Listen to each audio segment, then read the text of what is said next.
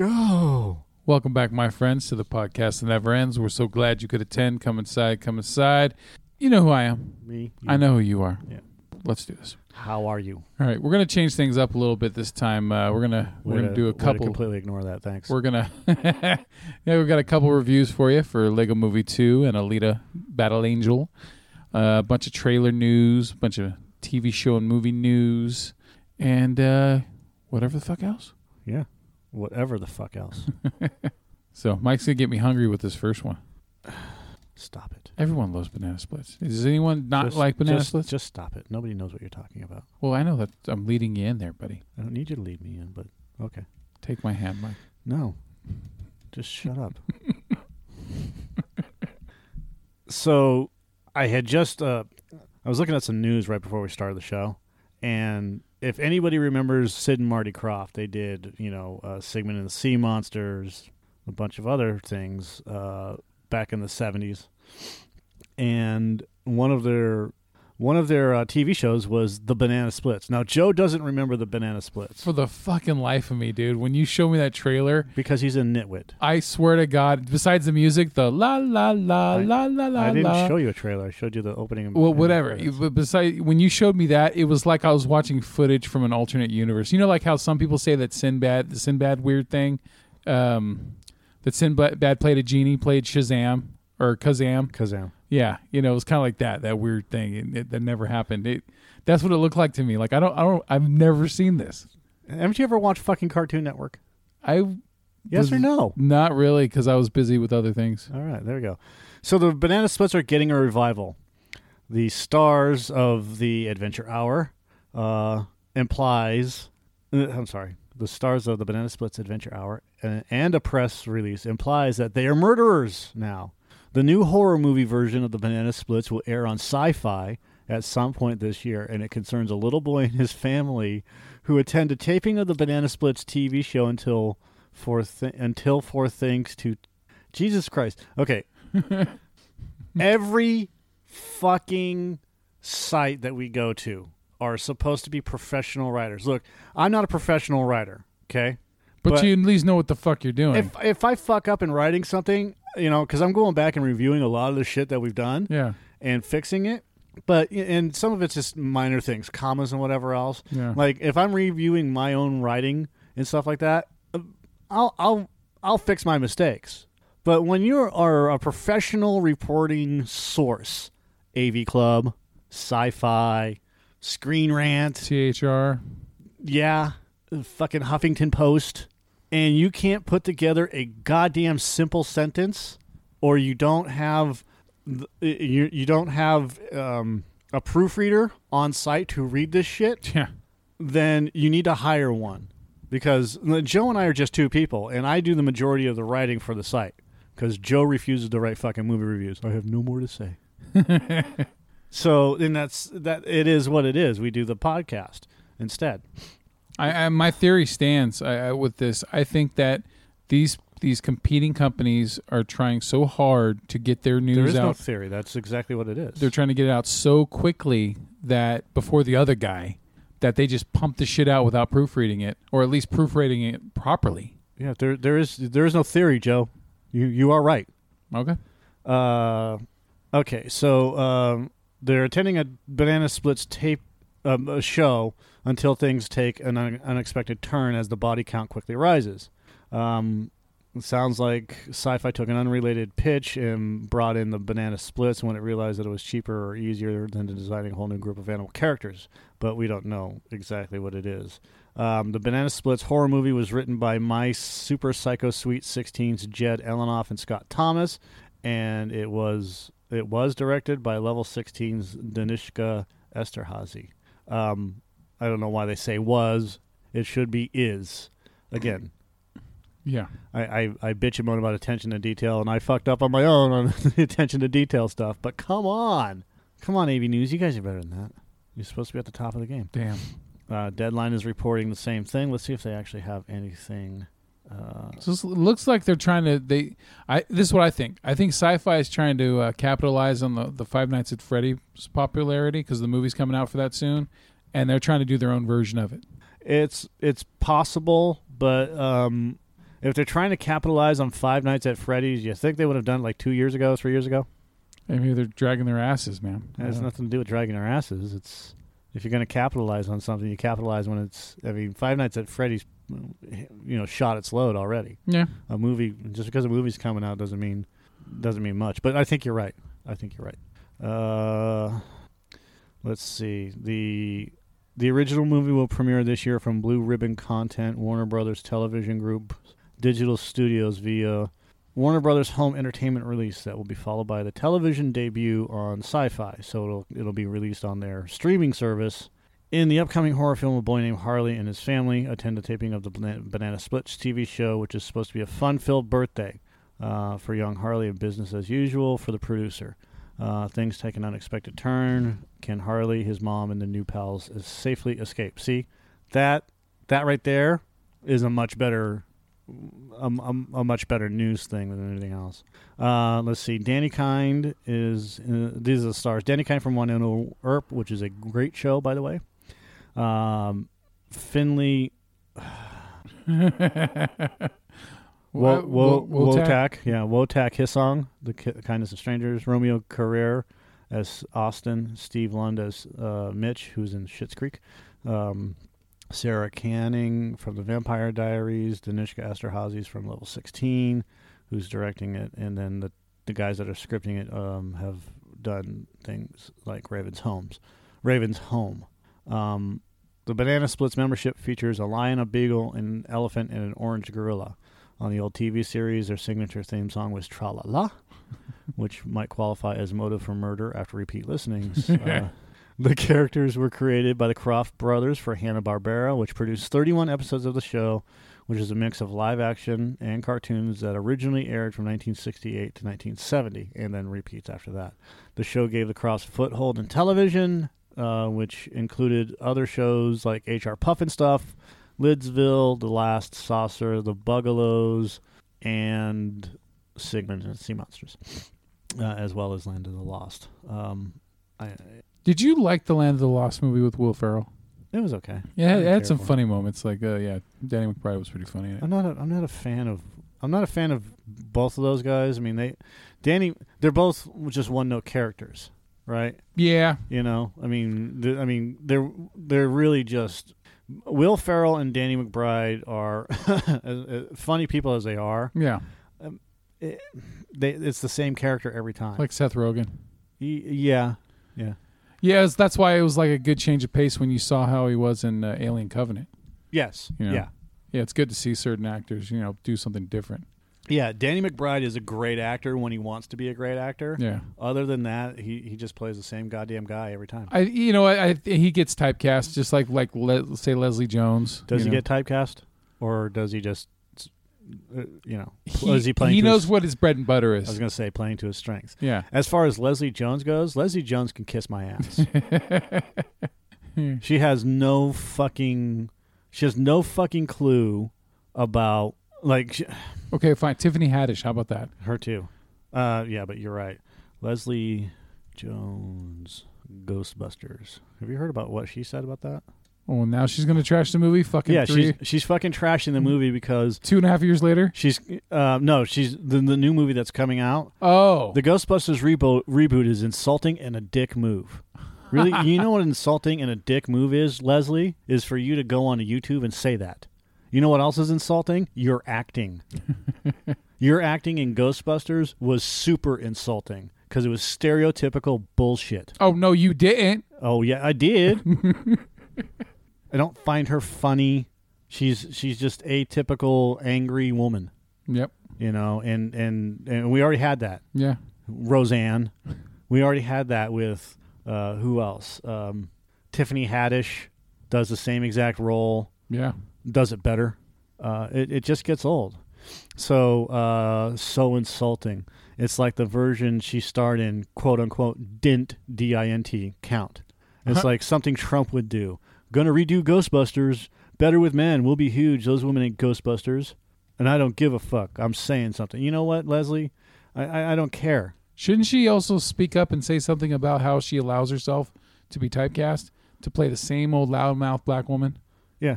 You don't count because the movie was garbage. It was utter fucking garbage. It was lazy. It was fucking lazy. Super lazy.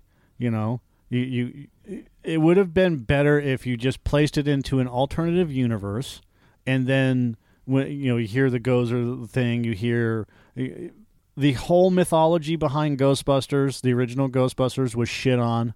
The whole idea behind the original Ghostbusters was shit on. Yeah. Ghostbusters 2 wasn't a great movie, but at least they didn't shit on the original idea. Yeah. And they kept going with Tobin's Spirit Guide and all the stuff that they had built up with just the first movie. Yeah. And this one, we got a callback with Ernie Hudson. We got a callback with the fucking, the Ghostbusters mobile. We got a callback with, renting the place that the Ghostbusters had originally, and then they decided to do it above a Chinese fucking food restaurant. Yeah. Restaurant, thank you. And Melissa McCarthy and Kristen Wiig and Leslie Jones all play the same exact roles that they always play, yep. which is over-the-top, loud, stupid, obnoxious characters. Yeah. And then Kate McKinnon was the only one that seemed to be just like far left of goofy.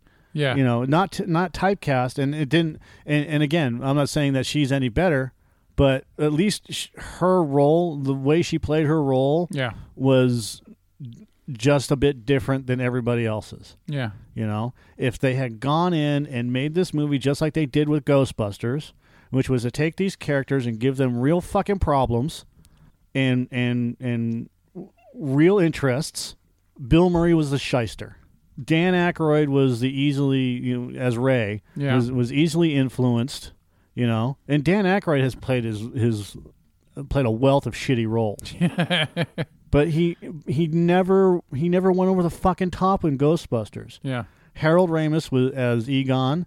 He kept it stable because he's supposed to play a scientist, so he's just playing this nerdy scientist who, when Janine throws herself at him, he's just like, "Oh, okay, you like me? Cool, let's check the brainwaves of this guy." You're like, I like you, Egon. You're so special, Ernie Hudson was great. Because he was an everyday man. Yeah, he's a regular guy. Yeah, they're all just your everyday guys. Mm-hmm. Some of them have PhDs, but they're not trying to be smarter than everybody else, even though they are. Yeah, they're just these bumbling doughheads. Yeah, Hudson was like the average blue collar worker. Yeah, guy. Yeah. If it has a weekly paycheck, count me in. Yeah, I'll do anything you say. Yeah, so. The only kind of outrageous character, and even then he wasn't that outrageous, was the Bill Murray character, was Venkman, Rick Moranis, when he got a little upset, was a little bit... Yeah, but that's not... But it worked. It works, yeah. But again, it wasn't the, "Oh, no, you didn't." Look at how crazy I am. Your head's spinning around. Your head's spinning around. Yeah. Like, fucking Christ. Yeah. And I blame that on Paul Feig, and the person that also wrote the Ghostbusters script, and Sony. I mean, look at Chris Hemsworth. He looks like he's playing the same guy again for the new Men in Black movie. Yeah, exactly. And that's the problem with this movie. Everybody was a problem. Leslie Jones started off awesome. Yeah, when she was normal. She acted like a normal fucking person. Yeah, she was good. Yeah. And then it turned into crazy. Yeah. We didn't need that. So I'm totally looking forward to the new Ghostbusters because the original cast is going to be in it. Dan Aykroyd has already said as much. Ernie Hudson has said as much. Mm-hmm. They've confirmed that the original cast, all the original cast, Harold Ramis, Bill Murray, Dan Aykroyd, Ernie Hudson are going to be in that fucking movie, which makes me think that Walter Peck is going to be in the movie too. William Atherton? I hope so. Because he's fucking great. Yeah, he had a really good spurt playing an asshole in the 80s, man. Yeah, and then they're supposed to introduce these young kids as the new Ghostbusters, which could possibly be their sons or a son at least. Hold on, go away, hair. All right, there's a hair that's just floating there. It's right in my vision range, but it's just annoying enough that if it just kept tickling your lip. It's not tickling me. It's just floating there. Just like in my vision range. Yep. So for Leslie Jones to say that it's insulting, I'm sorry, but no, it's not insulting. Your movie was trash. That's because now she's not. There's probably not going to be a sequel, and now that there's less money for her to make. Yeah, good, because because the movie was shit. Yeah, it was shit. I'd remake that movie. I would remake that movie entirely with them if I didn't have to deal with crazy antics. Well, Like- also, I mean, it tried too hard to establish itself as a female, lead movie where almost every male character in the movie was dumb.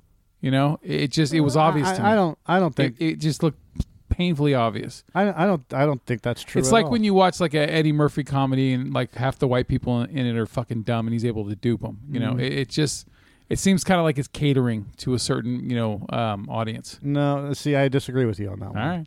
Because I mean, you didn't have the Rick Moranis type characters. Chris Hemsworth character was about the only one that was really kind of dumb, and then you have everybody else that was in the movie that just was playing it straight, like the guy that was the mayor of New York City or whoever, Andy Garcia, and his conjoined twin, Ricardo Garcia. It's been so long since I've seen the movie, dude. I only watched it once. I don't think I could bring myself to watch it again. Yeah, I've seen it a couple of times just to make sure that I didn't like it. Yeah.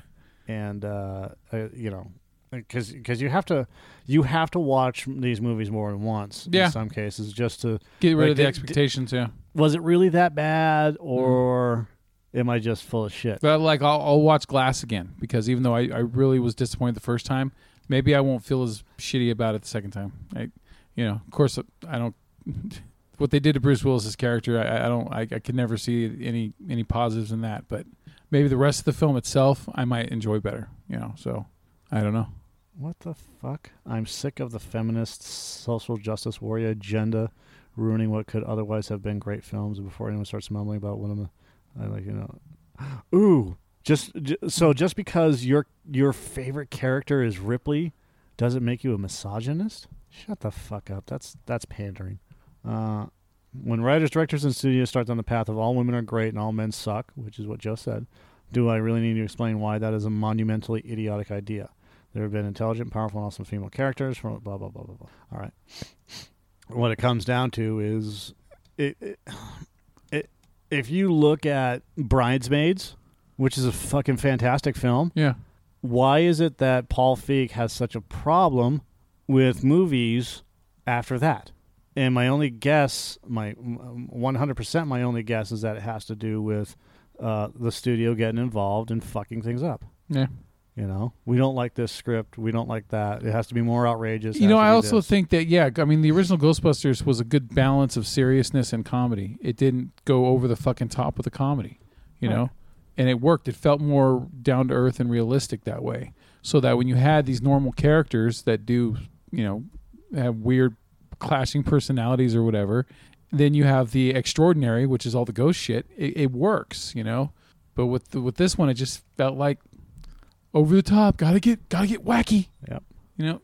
Sorry, doesn't work. All right. So I was look.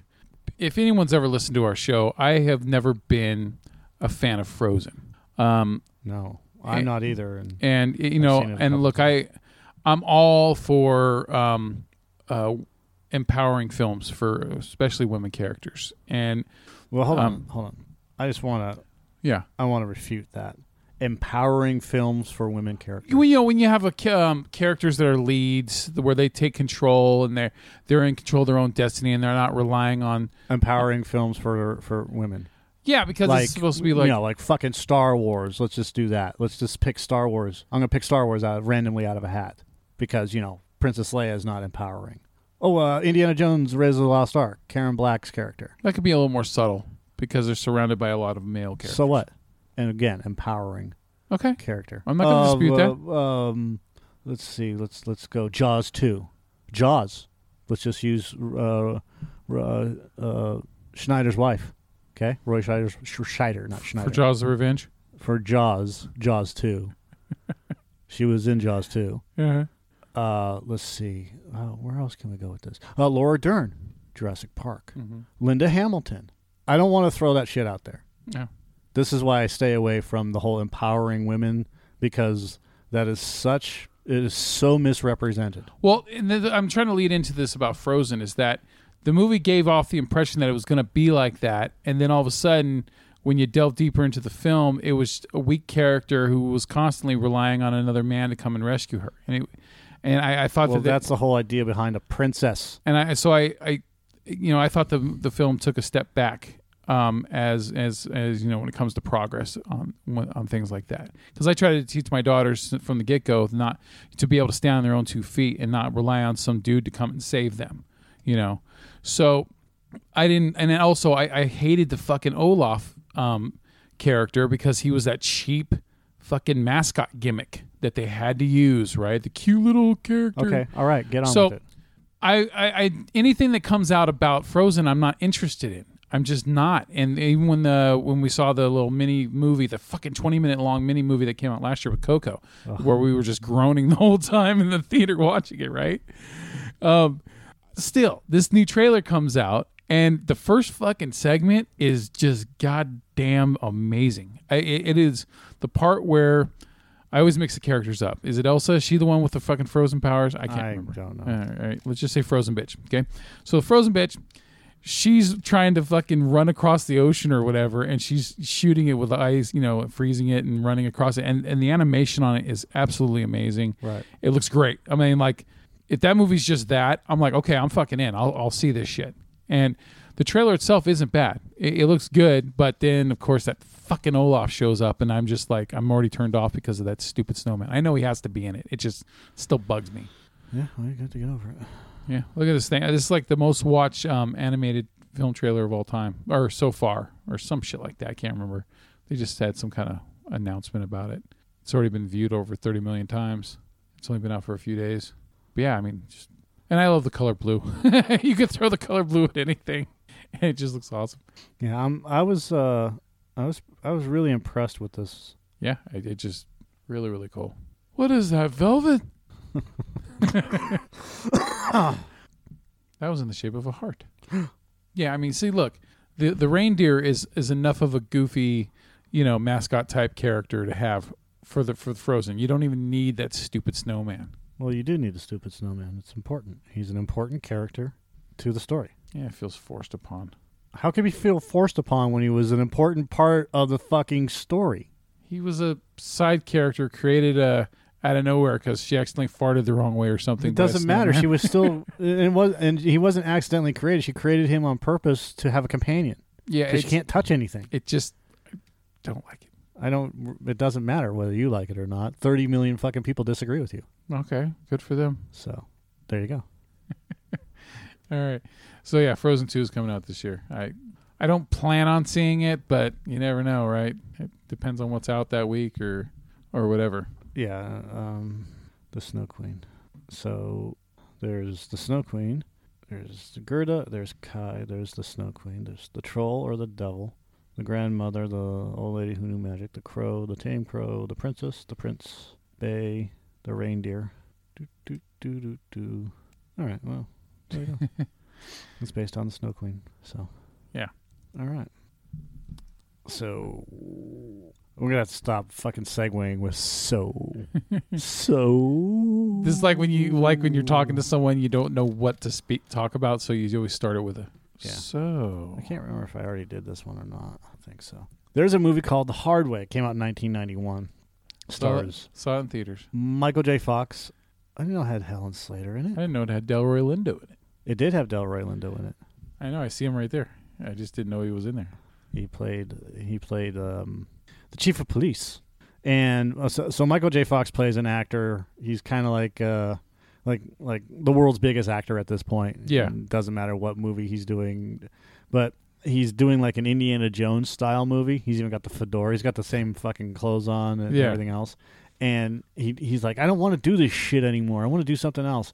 And so I've jumped ahead, but the opening scene has fucking Christina Ricci is in it. No way. 91. I mean, that's around the time she was playing Wednesday. So, who does she play? Someone's daughter. And it's got Stephen Lang in it. So it opens up with Stephen Lang driving in a car, and he's going towards a club, right? Yeah. So he parks the car, gets out, makes a call to the cops, tells them exactly what's going to happen. I'm going to go shoot this guy. He's playing a game. Basically, he's playing tag. Yeah. and walks away into the club. James Woods, who's been chasing after this guy, goes to the same club and sees Stephen Lang, who ends up shooting one of the guys in the club, who happens to be a drug dealer at the time. Yeah. He's a drug dealer. Not Stephen Lang, but the guy he shoots. So James Woods goes after him. They chase. There's the whole New York thing chase going on, and when Stephen Lang's character tries to escape, Woods is on his ass. So Lang jumps into a tow truck, and James Woods grabs on. And James Woods is not a fucking action hero. You have LL Cool J and there's another lady that's also a cop with in the chase car, right? Okay. So they're following James Woods, and James Woods is fighting with Stephen Lang in this truck, and the ultimate conclusion is that there's construction going on right next door to, which happens to be James Woods' house, which it's kind of weird how they have it all set up. It doesn't make any sense. Because James Woods has this apartment in like fucking downtown Manhattan, which is out of his price they're range. fucking realistic, right? Yeah. So that's above his pay grade. Yeah, way above. So kind of like Venom living in that big ass apartment. Oh yeah. Well, no, I mean he was depending in Venom, Eddie Brock was a reporter. Yeah. So, and he was a sought after reporter at that point. Yeah, so. he was pretty much, he already had a lot. But his girlfriend was living with him. She's a fucking lawyer. Yeah. So that made it a little bit easier. But in this one, he lives by himself. He's divorced. He's like divorced or twice divorced or some shit like that. Yeah. Whatever. So there's a billboard right by his house that has Michael J. Fox's face on it.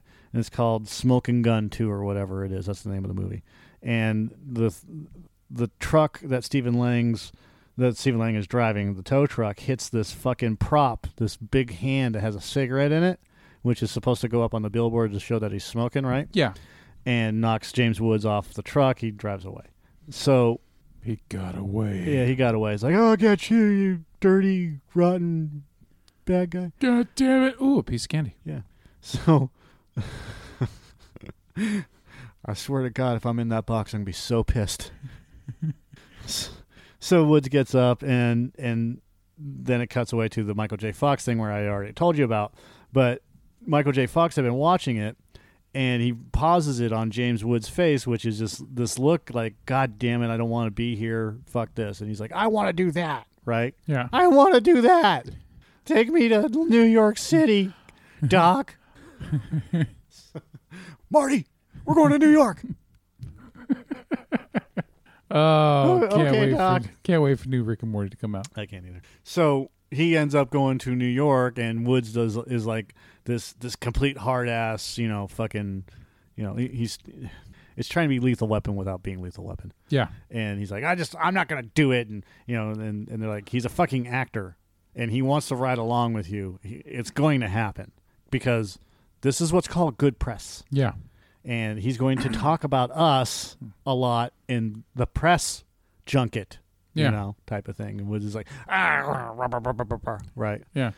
So Woods basically is just like, you can go fuck yourself, and I hate you. You're a fucking actor. You preening and fucking, you're soft. And why don't you go back to Hollywood and to your $1 million house and boob jobs. Yeah, your fake boobs and your massages, right? Yeah. Get the fuck out of here. This is real.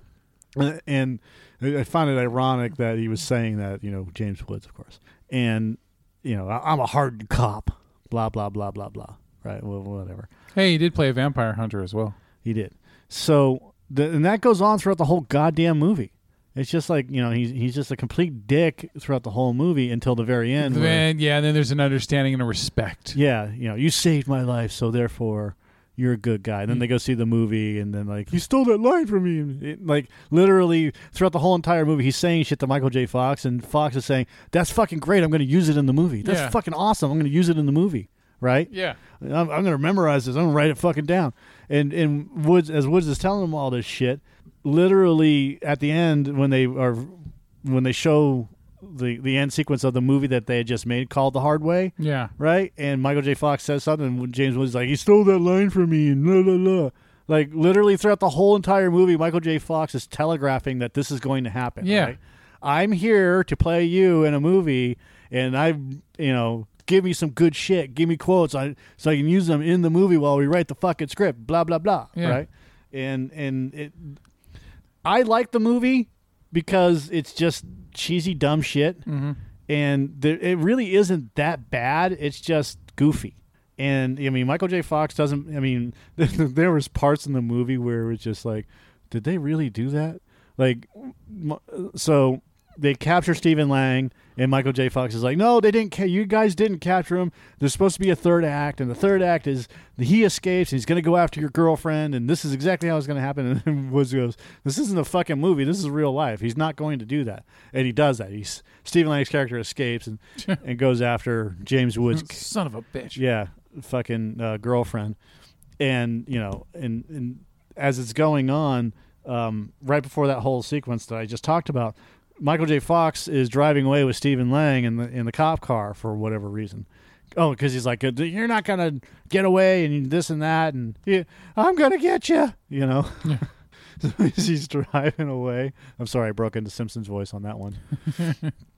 As he's driving away, the car flips, and you hear so when it starts to flip, it shows the camera angle of Michael J. Fox and Stephen Lang flipping in the car, and Michael J. Fox is like screaming "ah!" right, and then they cut away, and you see the car flipping, and it's the same exact scream where Michael J. Fox just screamed "ah," but it was a bad overdub, and it didn't make any sense for them to do it. So there's little things like that, that just didn't make sense. But other than that, for the most part, this fucking movie was.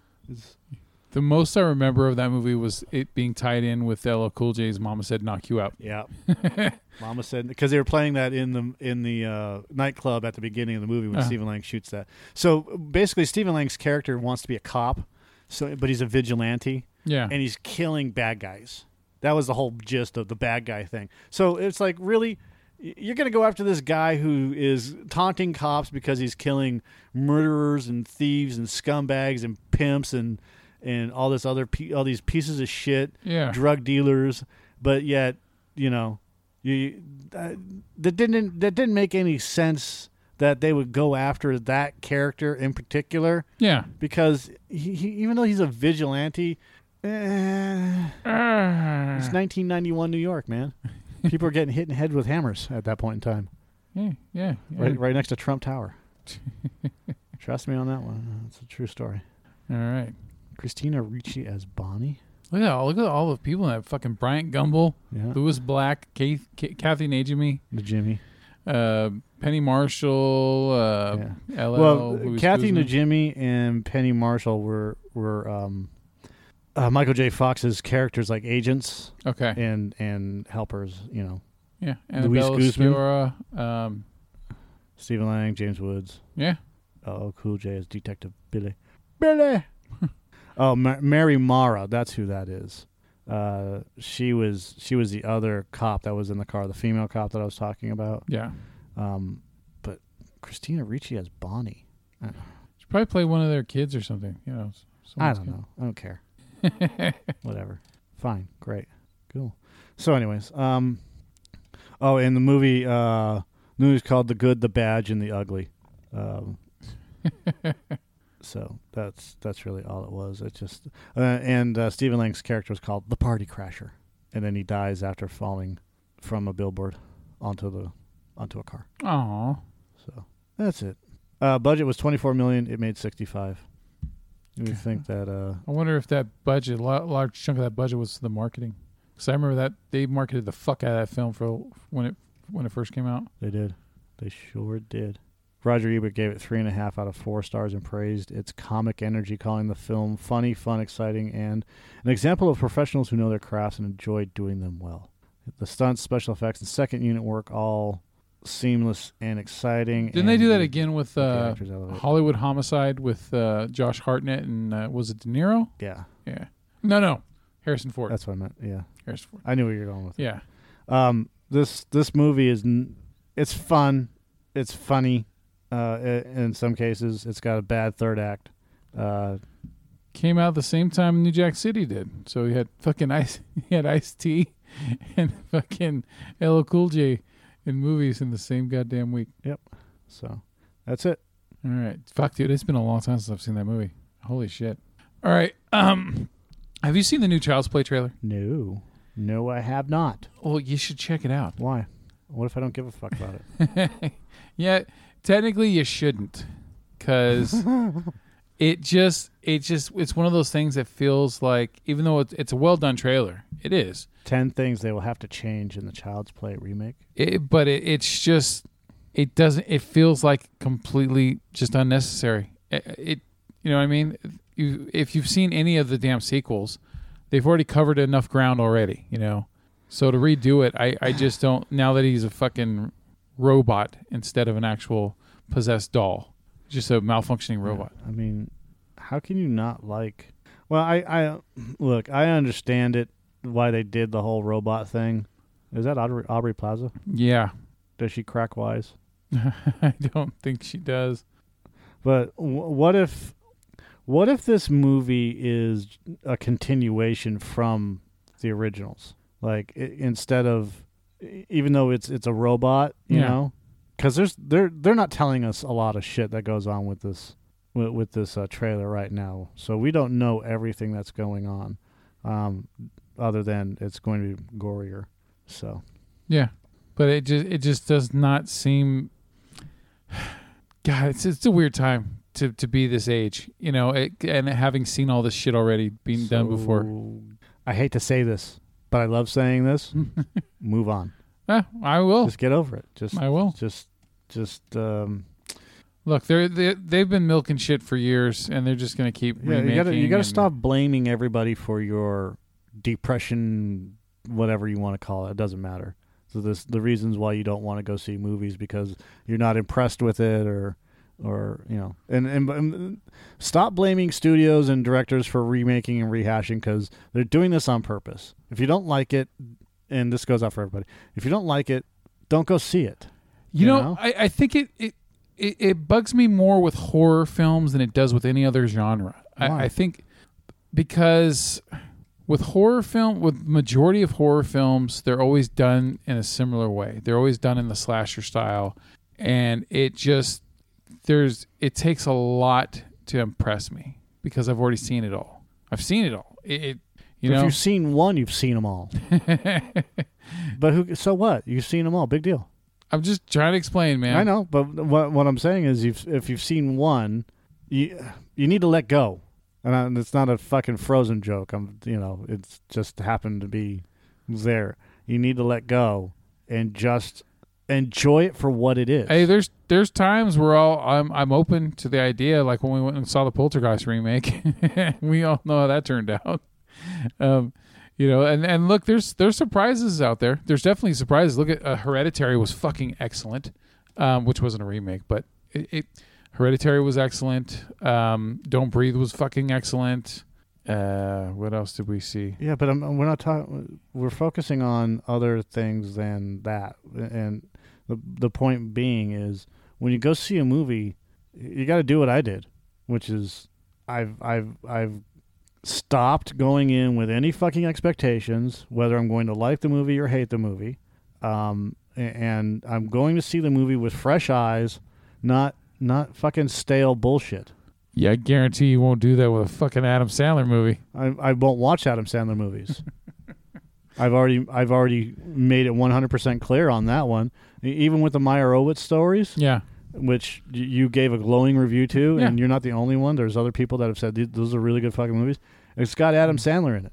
Sorry, I've put my line in the sand with him. You made your peace with that, yes. Yeah.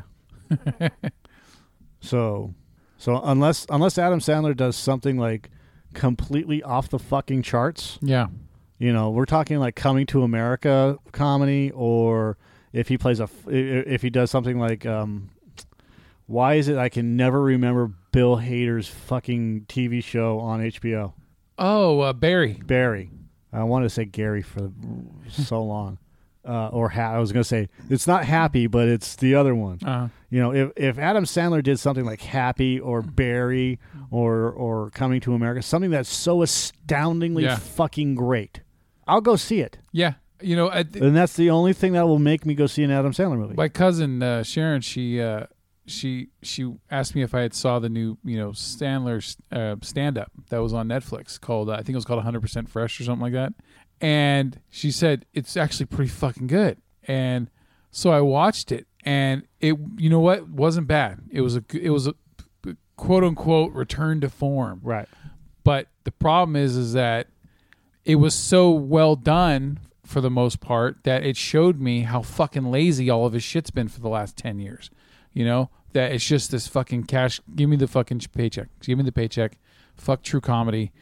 And it made it worse because it showed that he's still capable of being hilarious, and being original. And so, yeah, it bugged me. Fucking Sandler.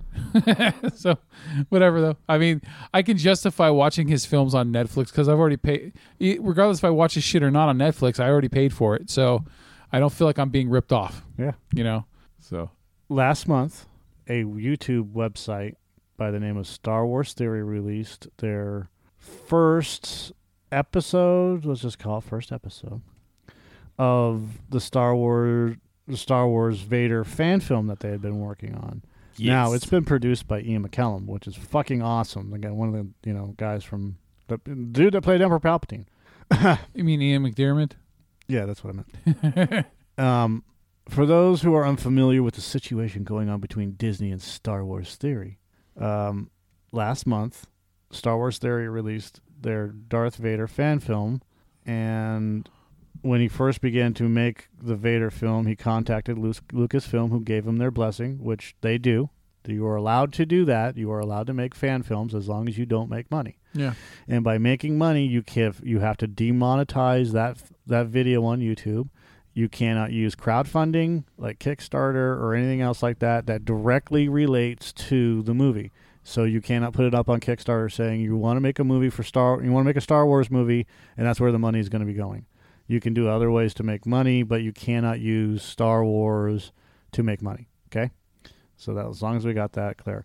So they gave them their blessing as long as he made it without crowdfunding and left the video unmonetized, meaning that no ads would run on it. Hence, there would be no revenue to collect from it because you can't do that. Copyright, blah, blah, blah. Yeah. So that was back in January. And then I can't remember the guy's name from Star Wars Fan Theory, but it is a good channel. And I actually listen to the channel because it's engrossing, and he doesn't wax rhapsodic like we do, or rap waxodic. I like saying wax rhapsodic. It's not. It's rap waxodic. We go on tangents. He posted a video saying it ain't so. that Disney and their partner company Warner Chappell had claimed that because the custom score used in the film used a rendition of the Imperial March, there was a violation of the copyright. They used this copyright to claim that the entire film was now their intellectual property and were going to run ads on it and collect the revenues themselves, to the tune of almost $7 million, by the way. That's what I understand. It may be less, it may be more. Theory was given the option to appeal it, which he stated he was not going to do because he would likely lose, and then Disney would delete the film and possibly get his channel taken down, which is the wrong attitude to take but that's okay. He's protecting himself. In essence, they altered the deal and told Nopre they didn't alter it any further. On January 16th, Star Wars Theory posted a second update regarding Disney's copyright claim, but this time it was good news, and I've mentioned this to Joe. According to him, after a backlash from Star Wars fans, Lucasfilm stepped in and told Disney that Theory made the film under a certain set of rules and that they needed to release the copyright claim they had placed on the Vader fan film. This means that going forward, no ads will run on the film and that it will remain free to view for everyone on YouTube. This was an awesome move by Lucasfilm. They've taken a lot of criticism from fans over the past, but they've done this, and they've been consistent with this with the Star Wars fan films.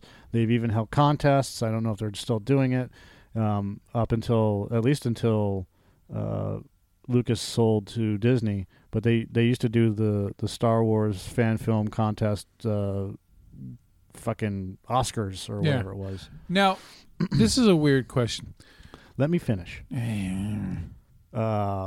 I'm finished. Okay. Now, even though it's not monetized and they had to get permission from Lucasfilm to, their blessing and all that stuff. Is it still okay for it when they do make these fan films if Lucasfilm takes any ideas that were created by these No. and uses them? No. That's stealing. They can't do that. It's still, regardless of everything else, the characters are copyrighted. Yeah. Not the story. So if they take any story elements from this, he can lay a claim to that and say, this is my idea, and these are the points. Uh-huh. So fuck off. Just asking. So Joe and I watched it, and impressive. Fucking Christ, it was good. Yeah. This is amazing. This is right up there with Never Walk Alone in the Woods? Oh, yeah. Never Hike Alone? Never hike alone or whatever it is. Never jerk off alone or something. Stop jerking off alone. If you jerk off in the woods, does a bear hear it? Never Hike Alone. So it's called Never Hike Alone. Yeah. But this is as good as Never Hike Alone. In fact, I think in some cases it's better. In Star Wars terms, if you're a Star Wars fan, Star Wars, it's better. What does that have to do with anything? Because I think it depends on, it could also depend on the person. No, it has nothing to do with whether, it could be fucking a Die Hard fan film. If it's good, it's good. Who cares if it's Star Wars or Star Trek or Friday the 13th or whatever else? Meh. So that's I don't, in terms of Star Wars. Stop being a segregationist. This is my drinking fountain. Go get your own. Yeah, fuck off. This is as good or better than Never Hike Alone. And Never Hike Alone was really fucking good. It starts off good and quick. It ends incredibly. Yeah, and it ends on a cliffhanger note.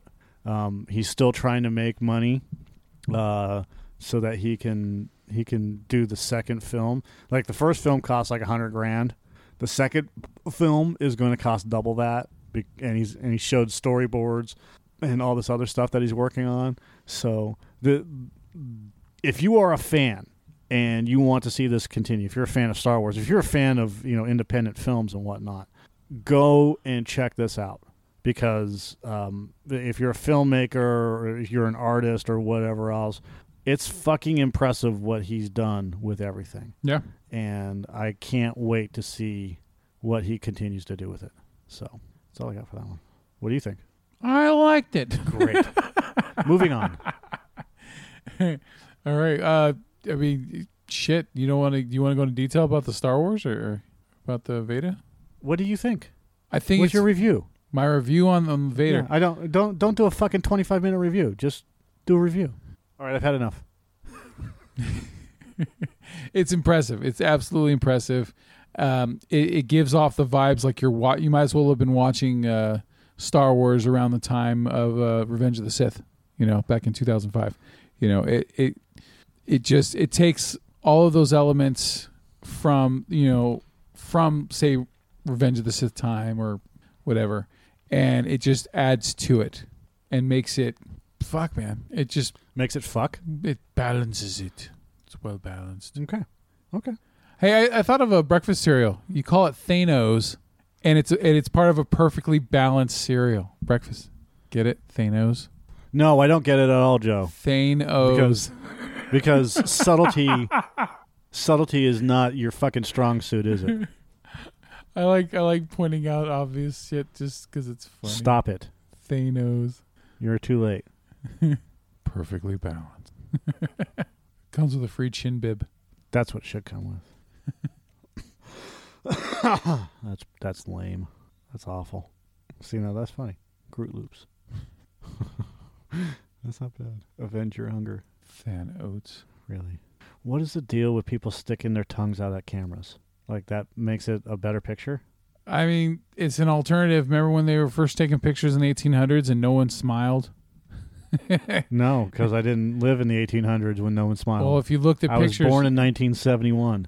I guarantee you that 99+% of every photo taken in the 1800s, no one smiled. Because they're always told... What does that have to do with people taking pictures now? Because it's just one extreme to the other. No, it's not. That has nothing to do with anything. Let's go back in history and revisit history. They didn't smile because... Hey, look, they couldn't hold the smiles that long. 5 years ago, it was fucking Duckface. Everyone was doing goddamn Zoolander's Blue Steel. Right, but people have been sticking their tongues out for a long time in front of pictures. It like Einstein? Just doesn't make any fucking sense. Like, does that make the picture better? We're gonna do a selfie. Like, how many times can you do that? Do it once, fine, but okay, whatever. I'm over my rant. All right. What does that have to do with all the chi in China? Chi in China? Chia pets in China. Tea in China, Mike. It's tea in China. What does that have to do with all the tea in China? All right. I really thought that you were going to talk about the details of that Darth Vader video. I don't want to. No, I want people to experience it. All right, just go fucking watch it. I don't need to give it away. All right, go fuck yourselves. Yeah. All right. All right. So we saw the new Aladdin trailer as well, the live action, because Disney's got to fucking make another live action, redo of their shit. And let me ask you a question. Yes. Is that a problem? Yes and no. Why is that a problem? I mean, of course, it's a smart move. It's definitely a smart move to do it because it's a guaranteed moneymaker, right? And, That's not what I asked. Why is that a problem? Because I think it gets in the way of original ideas and trying other things that they haven't done. They don't care about original ideas or trying other things. You asked me my opinion, and I'm telling you. I know. But they don't give a shit about that. I understand. And that's why they're doing it. They're fucking live actioning every fucking thing they've ever done. Okay, I wouldn't doubt if there's an Aristocrats movie that comes out live action. I doubt that, but okay. Fox and the Hound. Doubt that. Why would you doubt that? Because they're not huge moneymakers. Nobody remembers those fucking movies. Well, once they've done all their big shit, they're going to have other shit. Then they'll just make a sequel. It's possible. They're not going to live action. They'll live action Frozen before they do any of that shit. On the scales for you of all the Disney films that you've seen, how high do you rank up Aladdin on that list? I don't know. They're all. I rank them all about the same. Because it's traditional animation. So, and I love traditional animation. So yeah, they had a couple little parts, little CG in there too, like with the. Who cares about that? I'm just saying, around this time period, that's when they started adding little elements. But that has nothing. Again, what does that have to do with all the TV? I'm just talking, dude. Do I have to question everything that you say? No, I'm just we're as it is. Aladdin for me is one of my favorite Disney films, animated films. I loved everything about it. The music, I loved every song in the movie. I love the video game that Sega made for the Genesis that was specific to that system, and everything about it. Just the humor. It wasn't a bad movie. I mean, we watched it just recently, and directed by Guy Ritchie. Great. Okay, I'm out. I'm out.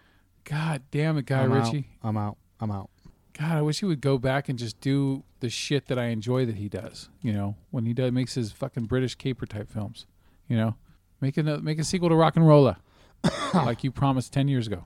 Why he's making Aladdin? Who gives a shit? I'm totally out. I don't. Nope. See ya. Hey, and that's how I felt about Cinderella, and we haven't seen a trailer for the Lion King live action, really, or did we? Did they have a teaser for that? I haven't seen one. They may have. I don't know. I don't care.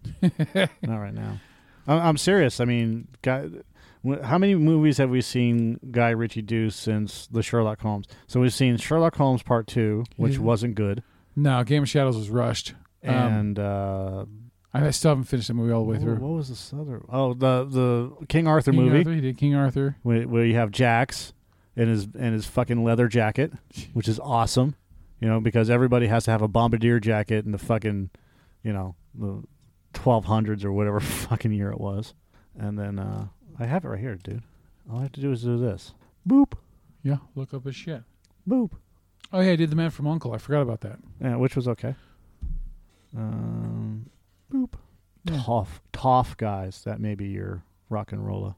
Well, it doesn't have any of the guys from the fucking rock and rolla in it. So doesn't necessarily have to, does it?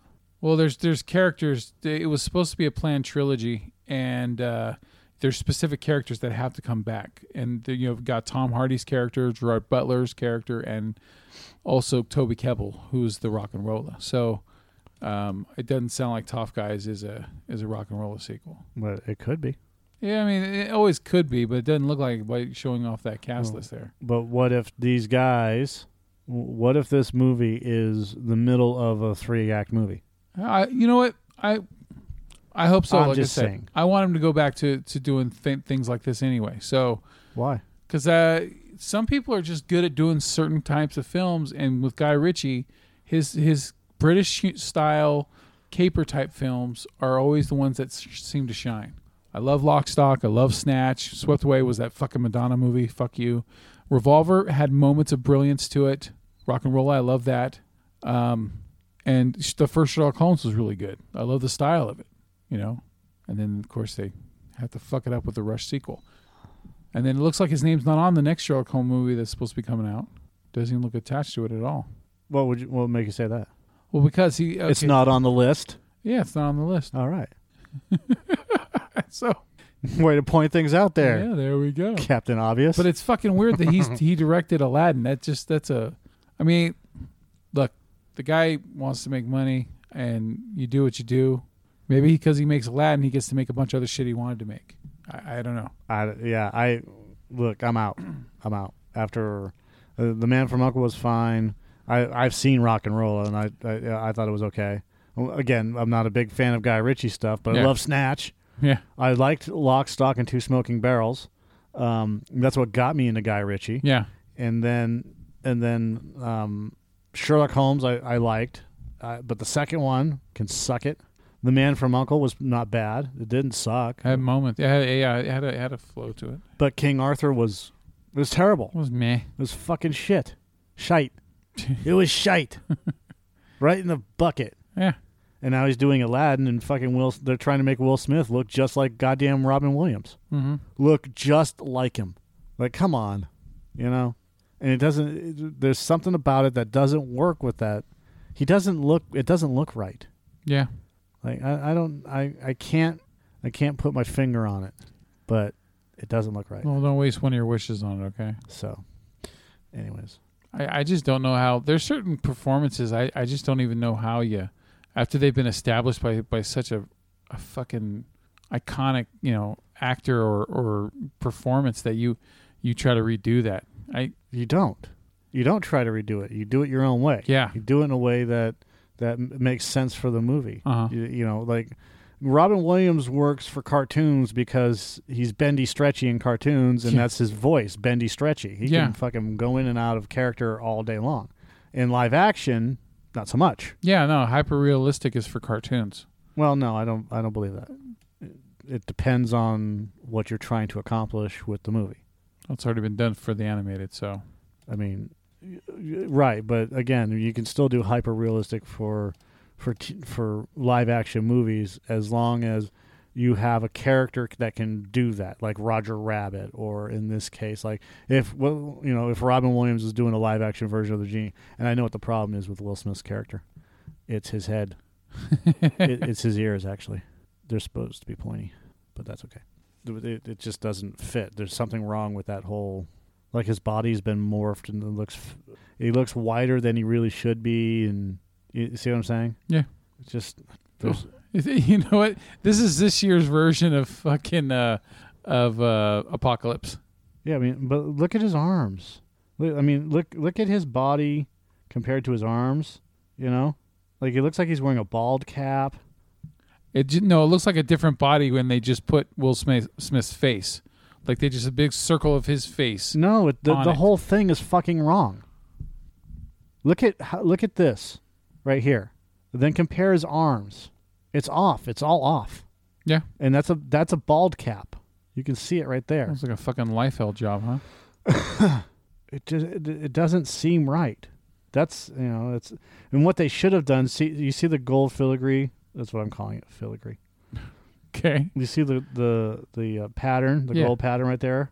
Why didn't they do that for his entire body? Like it's a big chain. I don't know. I don't even.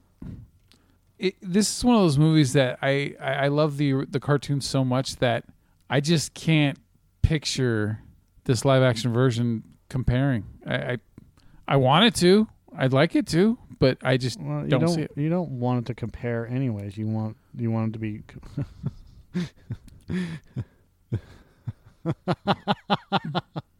So someone took a picture of the guys from Aladdin, the movie, and then drew in this fucking stupid looking Nike swoosh or pipe type of art, Yeah. and then took fucking Will Smith from Fresh Prince of Bel-Air or whatever, Yeah. or Men in Black, and just put his upper body with. That's fucking funny, dude. That is fucking funny. Yeah, even the guy that plays Jafar in the trailer just didn't seem right. Is that supposed to be Jafar? Yeah. Or is that Aladdin? That's Jafar. Yeah, it just doesn't click, man. Doesn't have that fucking. Yeah, Jafar needs to have a far more evil looking face. He's got to have that skinny, long face, with that pointy chin. Yeah. Long, skinny, pointy chin, All right, moving on. All right. So, are we ever going to talk about the fucking Lego movie? Because we keep going into something else. We yeah, I think we skipped over it, man. We went. Oh yeah. So let's do that now. All right. So, how would you rank the Lego films so far that have come out theatrically? I'm not going to. No.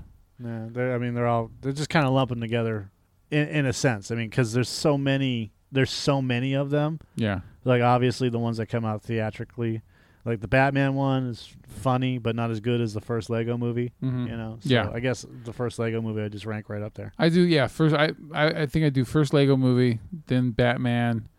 I saw Ninjago. I rented that for the kids. Why? You hate that fucking movie and you still... Because they wanted to see it. They like Lego shit. Yeah? So I rented it. So what? You didn't have to watch it. Well, I don't want to talk shit about something I haven't seen. You know what I mean? I'd rather have a little backup on and like, hey, I watched it. If you don't like it, then you don't like it. I watched it. It was I don't remember anything about it, but it didn't suck as much as I thought it was going to. But this new one is a weird one for me because I really felt like for most of the film that I was being shown something that's made for people with extremely short attention spans. Yes. And it just was. The movie is not shitty in any way. It's still not good, but it's. God damn, dude! I'm so glad that I'm not susceptible to epilepsy or whatever the fuck else, because motion sickness. Because that movie would have made me sick. That's how the loud music, the fucking just constant bright light flashing, all of it. It was just. Goddamn, we'll move on to the next thing. Yeah. So I think the most enjoyable part for this entire film for me was Maya Rudolph's character. This is the mom. Okay. I love Maya Rudolph anyway, but she always brings something to everything she's in, like in Happy Time Murders and other stuff, and or even in the Melissa McCarthy movie, the fucking Rodney Dangerfield remake movie. She was back to school. Oh yeah, Life of the Party. Yeah, Maya Rudolph was the best thing in that movie. Yep. She's always fucking great. She's a great character actor. Yeah, and so every time she showed up in the film, that grabbed my attention. And good delivery on everything. The story of the brother and the sister, the real life brother and sister on the film, that's the whole story. It worked. It was good. It didn't. No, it didn't. Okay. Well, good for you. It worked, but with the movie itself, it just all ended up being fucking. When it all came down to it, it just felt like it was just a sequel. It felt like Lord and Miller. It was directed by a different person this time. I know that. I think McKay did the first one. Don't quote me on that, but I think it was McKay that did the first one. Let's find out. It was Miller and Lord. Okay, I think McKay had something. Whatever. And Mike Mitchell did this one. Yeah, but Miller and Lord were producers. Yeah, I believe they helped with the writing as well. So, I don't look. I don't know what happened between the first one and this one, but I'm going to tell you, they went away from the simple formula of having fun. Yeah. And this one, and it's supposed to be the sequel. It's the logical sequel where the sister gets involved. Yeah. But they show the basement and he's taking down everything, that was weird because remember how fucking controlling Will Ferrell's character was about all of his Legos. Yeah, but at the end of the movie, he changed his mind. Yeah, but that's not the point. The whole thing is that he built this entire fight. He spent hundreds of thousands of dollars, let's say. Yeah. at least tens of thousands Oh yeah, of dollars Legos are expensive as fuck. So yeah. on fucking Legos, and he built cities in different areas, and now it's all gone. Now it's all been taken down and put into bins. Uh-huh. Come on. Look, first and foremost, nobody does that. Nobody. You don't spend that much money and that much time putting shit together and then taking it all down because you're not using the room for anything anyways other than that. Yeah. It's collectibles. Secondly, you're going to come back and do it again. You've seen it happen firsthand right upstairs. It's going on right now. Yep. Because we love Legos. I love Legos. And the other thing is that where did they put it all? They didn't put it in the 3 bins. Uh-huh. So come on. I mean, let's take a step back with this entire movie and just look at the problem with this movie, which is they went from 5 years have passed, or however many years have passed since the first one came out, right? Yeah. Well, it's not 5 years, but technically it's 5 years because the last one came out. The first one came out in 2014. yeah, it's been 5 years. 5 years and 12 days, actually. You want to get technical. And the first movie was fucking phenomenal. We gotta stop the craggle. Dude, you remember when we came out of that? Because I'm not a huge Lego fan. I just haven't because I don't know. I just don't like creating.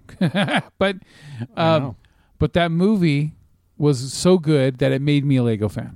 Yeah, and that was the genius of this movie. Yeah, is that it combined live with Lego stuff, and then the second movie was a huge issue. It due to Ralph Breaks the Internet. That's what it felt like to me. Yeah, we have future Chris Pratt's character, future Emmett. Yeah. We have, with the Raptors. I mean, come on. Yeah. Come on. We didn't need the fucking Jurassic Park and bullshit. He was doing, he was doing the Kurt Russell, John Wayne voice thing. Yeah. Yeah. And that was fine. That was just what he was doing. And then you have the doorway to wherever, which is the upstairs, obvious.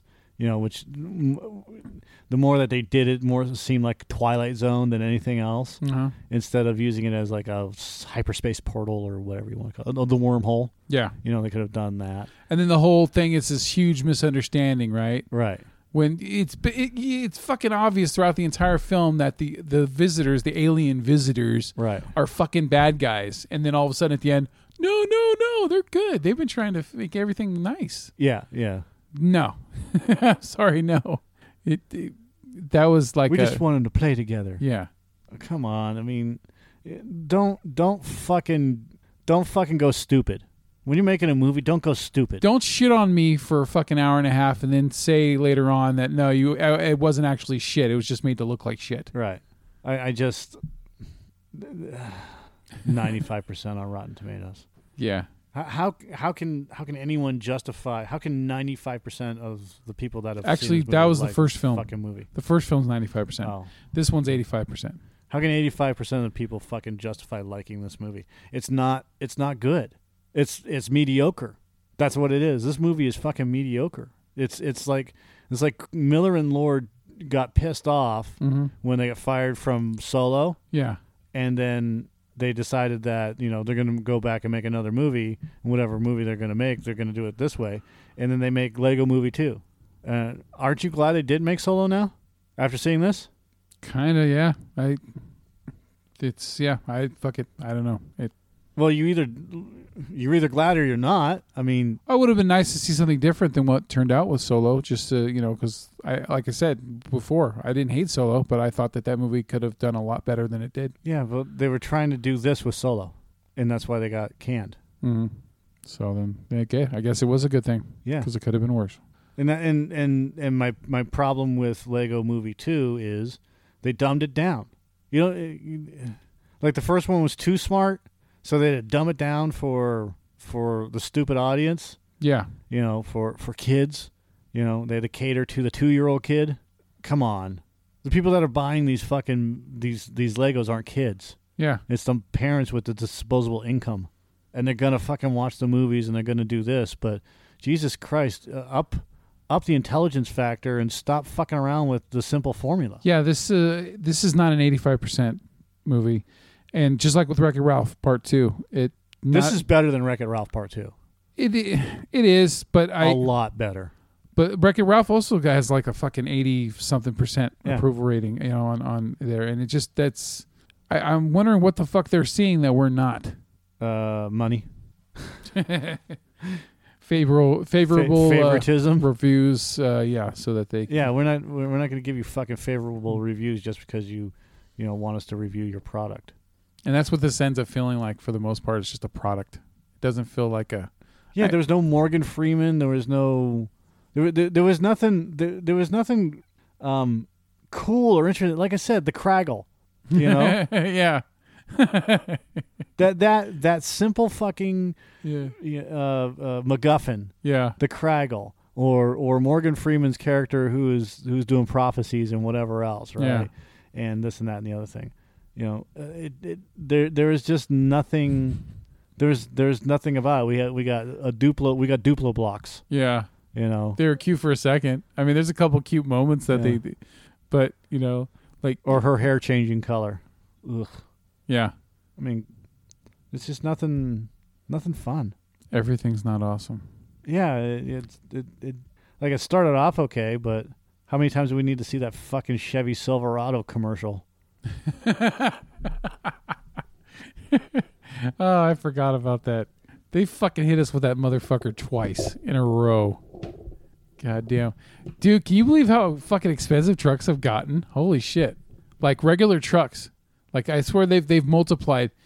They were always in like the 20s, and now regular trucks are now like in the 50s, 60s, 70s. They've always been that much.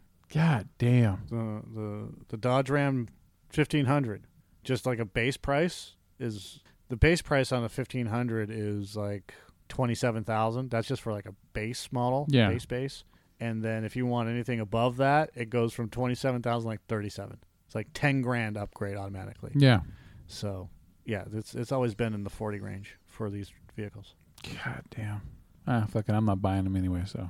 Yeah, well, that's what you get the $15,000 discount for. Yeah. That's why you just wait till the end of the year. The big blowout sale. Yeah. Blowout 2017 gone. Coming on Sunday.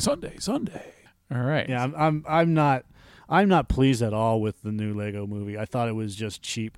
I didn't think you were going to say that. I thought you were going to, differ with me a little bit on there. It sounds like you hated it more than I did.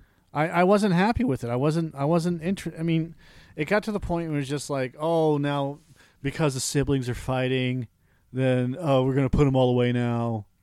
That was kind of weak. And then they start playing together, and then they come out and they're playing in the yard together, and everything's happy. Yeah. Like, come on. I wanted to see a logical fucking movie where they still had the big cities up, but they were building more. Yeah. One city had fallen apart, so it becomes apocalyptic wasteland or whatever. Which is what they kind of did. But and I liked the whole big Batman thing that they had going on. The fucking the the giant Batman fortress or whatever it was. That was kind of cool, but for the most part, it was wasted. I just thought it would be cool if they done like a Mad Max type, for some of it, and they go and visit something other than another goddamn why couldn't there have been system. like the other world could have been like Legos played with in the dirt, and then you just whoever what kid it's because nobody takes their Legos out in the dirt. Yeah, nobody ever. Not now. Nope. Back then, when we were... Well, what if they're all just... Okay, what if you had all the Legos that are like the ones that have been mangled by the dog or whatever, and they're just the crappy ones that, and then those are the ones you have outside in the playground, by the swing set or whatever. No, see, that doesn't work. They have like a Sid's Toy Story. It doesn't work for this reason. Nobody's going to bring their Legos outside. They don't do that anymore. They play with them inside because they can take them apart or put them together, and they're collectibles. However... You can do it to where they find all these old Legos or whatever that have been chewed on, that have been put into a separate bin or whatever else, right?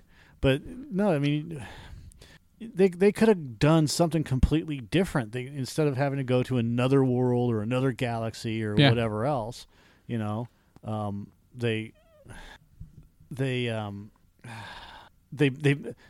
have brought it all in and used the cop chase cars that they had, or all these things that they're doing with the new Lego sets. Yeah. Where it's like now he's a businessman.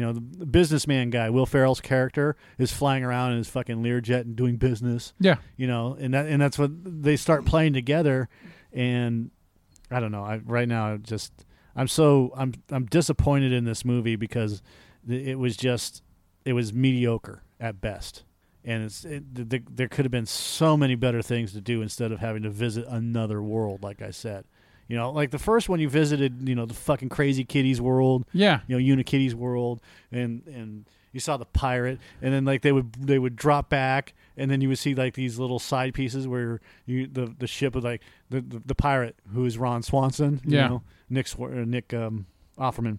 He goes, "I'm out of here, yar!" And he jumps off and goes. You see the fucking, the boat go, and you hear that voice, little things like that. Yeah. The sun's coming up. We're gonna crash into the sun, and it's gonna look awesome. Because I watched the first Lego movie like about a week ago. Yeah. And just to see the difference between this one and that one, and there were some great parts in this one, but not nearly as good. The fucking chase scene where Liam Neeson's cop character is chasing Batman and Emmett and Wild Stallion or whatever the fuck her name is. Yeah. And through the Western town and all this other stuff. Yeah. And they didn't do that with this one. They didn't make any effort to go through any type of different sets, which is what I was talking about, which is the police car chase set that they have. Yeah. Or the boats. They could have done a Die Hard thing. Seriously. I mean, they could have fucking done Die Hard Lego style. How cool would that be? Yeah. I mean, they already set it up. They already had him crawling through the fucking air ducts. Yeah. They could have done that whole entire thing, but instead of just Die Hard, it's the house. Like they're using the house as Die Hard, right? As the Nakatomi Plaza. So, he has to fucking crawl through the attic. And he's just in fucking random rooms throughout the house. Yeah. Because you can't get to every room, so you have to pretend. Like, you just see him, like, crawling along the ceiling or whatever. And then it kind of pans back and you see the kid holding the little figure or whatever. He's like, things like that. Yeah. Crawling up the fucking, like, when kids, everything was a playground. Yeah. And you get shelves and this and that. I'm going to crawl up this shelf because, it's a 50-story fucking tower or, whatever. Have you ever lost a toy as a kid and you never found it again and it still bugs you? Yes. An arrow. Yeah? I shot an arrow into the snow at my grandparents' house. Yeah. And the snow melted and the arrow wasn't there. I was pissed. I had a fucking kit from Knight Rider, Hot Wheel, and it was hooked up where it had a hole in the back so you could put it on this little ramp and you could shoot it. And also the red light came on in the front of it for kids. Yeah. I lost that one day. I was in the middle of playing with it and it fucking disappeared and I never found it, ever. And to this day, every time I think about it, I'm like, where the fuck did that toy go? Because it was so goddamn cool. Tinder's guilt-tripping me into trying to open my Tinder app again. Uh-oh. Hey, buddy. Yeah. It said, uh-oh, your Tinder profile is about to be hidden. No shit. Oh no! All of our beautiful ladies are missing out on the awesomeness of you, Mike. Oh no! What'll I do? Don't neglect the world. So I swiped left on that thing, deleted that fucking notification. Yeah. So with Lego Movie 2, I'd probably give like a 3. Yeah, 3 out of 10, baby. Yeah, and I'm right there with you. I'm not surprised. I just disappointed. Yes. I'm not angry. Yeah. Just disappointed. That's right. So the inevitable happened, of course, is that... I called it. Yeah, I think everybody called it, but... No, but I called it for this month. Oh, did you? Yeah, as soon as they met... I think I had texted you about it, too. I know I texted it. About Punisher? Yeah. Yes. I mean... Yes. I thought they were going to at least wait until, like, right after Jessica Jones Season 3 came out, and then they would just do it. But, no, they haven't even announced when Season 3 is coming out, and they already filmed it, so it's going to come out. But, yeah, they canceled them both, and Of course I'm not surprised by it. I like season 2 of Punisher. I thought the only weak point of that entire season was the Jigsaw character. They didn't do right by him. The way that he was shown and all the whole fucking love relationship thing he had with a psychiatrist. It stretched for way too long. Punisher season what? Season 2. You haven't watched it yet, have you? No. Other than that, though, I really like Punisher season 2. So, and I heard rumors there's a chance that Hulu might pick up some of this shit, but I'm not holding my breath. And for the most part, I don't really care. I think the only shows that I want to see them keep doing is Daredevil and Punisher, because Jessica Jones season 1 was really good, but after that season 2 sucked. And I don't have high hopes for season 3. And we already talked about Defenders, Luke Cage and Iron Fist. How those were always mediocre. So, yeah, I don't know. I'm not the one. I don't think I get to pick and choose, right? It's whatever Hulu and Disney and Marvel and all them fuckers want to do. So, I think that Netflix gets a piece of that too. They still have rights to it, I think, or some shit. So, then are they going to want to do it and have to keep paying Netflix for a while or whatever? I don't know. I don't know how that works. So, but anyway, I mean, shit. I'm still interested in watching all those other those animated shows that they're going to be doing, like with Howard the Duck and what's the other one? It's like Tigra and Bunny. And we've got. Did you just say Tigra and Bunny? Yeah, you remember that song? We love the cars that go boom. We're Tigra and Bunny, and we like the boom. Because I don't listen to that shit. You're not missing out. I know. Oh my god, I can't believe I liked that for a little while back in, what was it, 88? What a turd. But yeah, no, it's and the MODOK. I think out of all of them, the one I'm most interested in is the MODOK because it's being written by Patton Oswalt. Oh, great. Which is fucking hilarious because I could totally see MODOK having the voice of Patton Oswalt, while he's talking. So anyway, there's still plenty of other shit they can do, But John Bernthal's fucking great, man. I've been rewatching The Walking Dead with my son Kendrick, and now he notices John Bernthal and everything because we just watched like Wolf of Wall Street. He's like, "There's Shane." He's like, "Yeah." He's like, "Okay, I got to see John Bernthal and everything he's in now." So, all right, and Netflix here. They, speaking of them, they announced that they're coming out with an origins story for Transformers animated series, which they're going to be using a new kind of animation. What's a new kind of animation? They haven't said what it's going to be, but it's going to be different. Really? Different and new. It's going to be new. Yeah. Different. Yeah. Differently new. So in 2020, they're coming out with Transformers War for Cybertron. And it's going to be different and new. Yes. Differently new. And amazing. Now, do you see a Bay on there at all? Do you see a Michael Bay? We're not that fucking far into it yet. Okay, good. Rooster Teeth raises the stakes of the Autobot and Decepticon war. The series, which is slated to be released in 2020, which Joe mentioned, will have a new animation look and style that presents the Transformers like you've never seen them before. Ooh, it's more than meets the eye. More than meets your eye. Let's see. We're going to have... the team includes F.J. DeSanto as showrunner, with the writing team of George Christic, who does Megas XLR, Gavin High-Knight, who does Transformers Cyberverse, and Brandon Easton, Agent Carter, Transformers Rescue Bots. Director of anime for Netflix, John Durdurian said. Durdurian. Dur. Do they do that when they call him out in the fucking halls there? Is this the one that I wanted to show you? Yes. Have you seen Transformers Titans or whatever it is? No, I don't think so, no. Titans Return. I don't listen to hip hop. Okay. There's a website called Go90. Okay. And Transformer. Now here, watch the animation before I talk.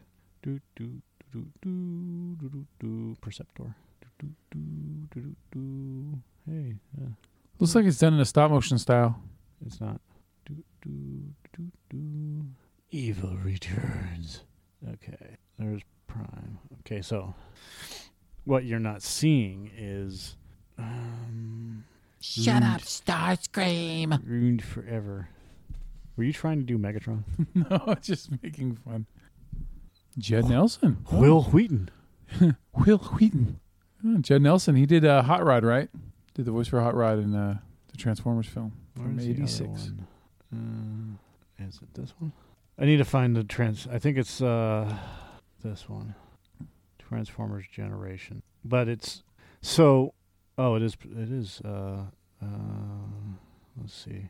No. Transformers Go 90. So you have Transformers Titans Return, and you have Transformers Prime Wars. I'm trying to find the Prime Wars one, but maybe that's it. God, did you ever watch Beast Wars? Nope. God, the animation on that was horrible. It was way too early CG for them to try to do cartoon shows out of, and it looked horrible. Okay, so that's cool. Way to go, Verizon. I believe Beast Wars came out in the late 90s. So, is it? Oh, yeah, it is. Okay. All right. So there was this called Combiners Wars, and I want a trailer, please, so I could show Joe. I was dicking around. I found this Go 90 thing, which is a Verizon-based app, and they have streaming content on there and everything else. And I started watching it. I had the sound off on purpose because I don't want to deal with that really loud, annoying, squeaky sound. So the Combiners Wars basically is there's Starscream right there. In fact, there's Rodimus, or there's Hot Rod. That's not Rodimus, I think. He has to become a Prime to become Rodimus. So, well, no, he gave up his. Yeah, he's the matrix of leadership. Yeah, but I mean, Optimus Prime is still a Prime. Once a Prime, always a Prime. So then it would still be Rodimus Prime. I don't know, but they call him. He's still Hot Rod. Anyways, the Combiner Wars is basically this huge war that happened with these combiners. You know, the like Devastator or any of the other ones that have existed that you just combine, like Voltron. You know. Do you remember the name of the one that had Tantrum? It was the big bull. No, they were like black and orange. Yeah, I know exactly what you're talking about, but no, I can't remember. I had Tantrum. My uncle bought it for me because I kept using that word one time, and so he bought me Tantrum as a fucking Christmas present. So, in this one, we are reintroduced to Optimus Prime, who doesn't want anything to do with what's going on with Cybertron.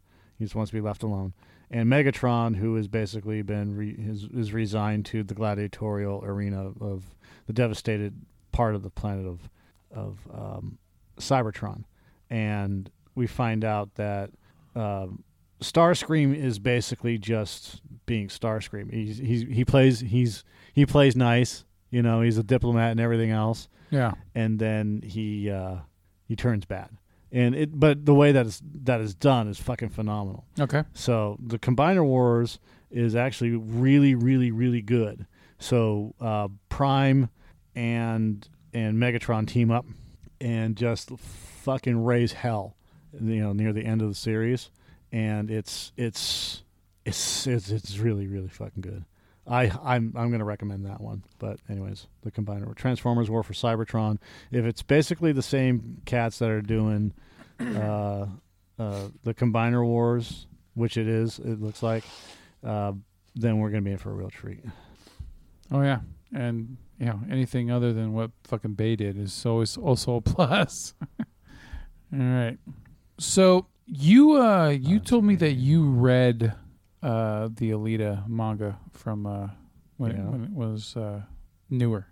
Okay. And so I just do you recall anything about? Dude, that was 20 years ago. Oh, you've got a fucking hell of a memory with certain things. So yeah, it was 20 years ago. I can't. Like you've read anything since then? I haven't. Yeah, true. Good point. Hey, we finally get to see the opening scene we missed. with I can remember certain specific scenes from the manga or manga. Oh, they did have an Allspark in there. God damn it! They had to find a way. Really? They called it Allspark. Let's focus on the conversation. A lot of it has to do with you know, the covers and whatnot from the comic. I refuse to call it a manga, and I refuse to fall in line with those cunts that that absolutely refuse to believe. Oh, there's Wheeljack. Oh, that's that was what's his name? Braun Prime. Hey, there's Thundercracker. B-127. That looked like Starscream. And that's a purple dude. I can't. There's Bumblebee. Soundwave. Starscream. Shockwave. Run! They didn't show Megatron at all in this, did they? Nope, they did not. See, they got the little triangular looking look. Hey, it's the Cobra Command Center. Is that Perceptor in the back? Oh no, that's fucking Ironhide. That's the one that, yeah. That's awesome. Okay, I didn't see Ironhide. Let's go, Prime. Earth, go here. I don't know where that is, dude. It's over there. Beyond the beyond. Run like the wind. Run, Forest. See, that's cool. They're using their fucking arm. There it is. Go, Ironhide. Bye. Escape pods. Okay, I can see that. We missed this entire opening sequence. Fuck yeah, we did. We came in like right here, like right at the end. You can see them all escape into space. And then he lands in Kansas. Credits. Sorry, we were opening the watching scene. We were watching the opening scene with Alita. I haven't read the comic in fucking 20 years. Mm-hmm. I was kind of hoping that the end credits would show the side by side comparison. Do you notice the chick from Dusk Till Dawn series? Michelle Rodriguez? No. Okay, you remember Salma Hayek's character from the original movie, right? Yeah. Pandemonium.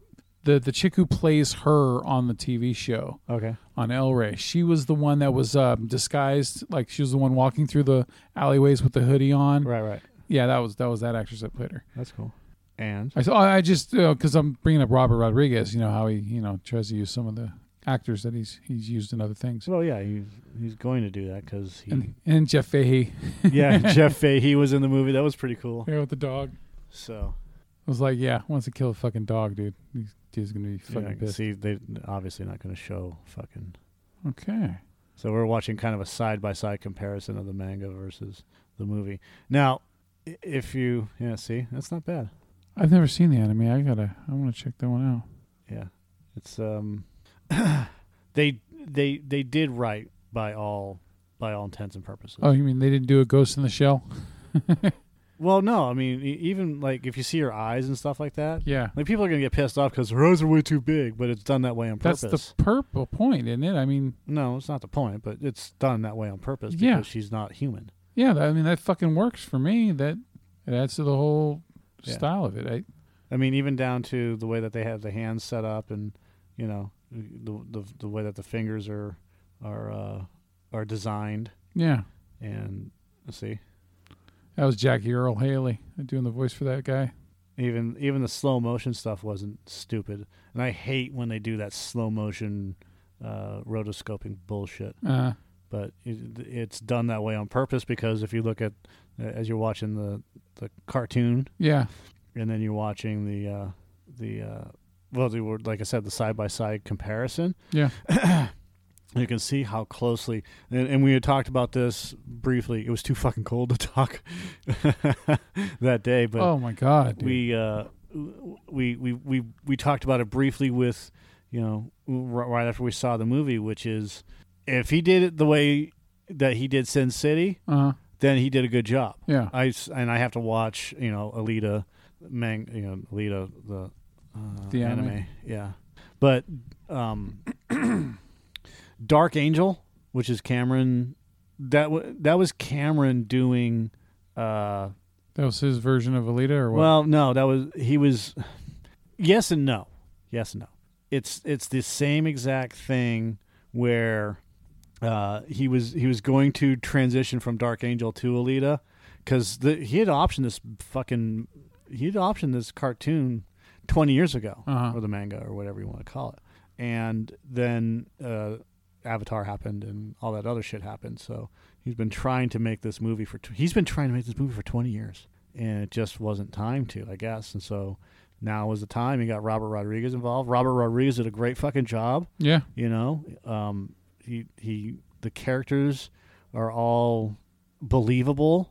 You know, it's a used world, but it doesn't feel fake used. Yeah. You know, you got the upper and lower. This is basically Astro Boy on crack. Okay. This is, you know, Astro Boy meets Frankenstein or whatever you want to call it. If you've ever seen Astro Boy. I saw the animated one that they did about 8 years ago or so. Yeah.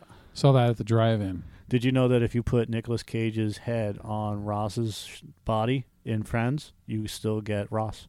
Okay. It's pretty crazy, huh? Yeah. You want to see it? Yeah. Fuck it. Might as well. Would you like to know more? So, what is Ross's last name? Oh my God. I know. I just fucking finished watching Friends a couple. Ross ago. Geller. Yes. Why do I know that? Why the fuck do I know that? Ross and Monica Geller. Looks like Nicolas Cage from Raising Arizona. Ross from Friends with Nicolas Cage's face on him just makes him look more like Ross. That's fucking hilarious. David Schwimmer and fucking Nicolas Cage are almost twins. Yeah, I mean, they got the same style eyebrows. The eyes are almost fucking alike. Damn, that's creepy.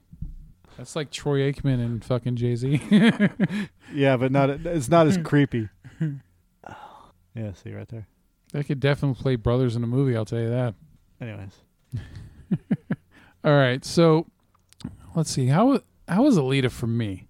First off, of course, I didn't hate the movie. Did not. The movie was good, and I'm glad that it didn't. I'm glad it didn't go into a shitty direction.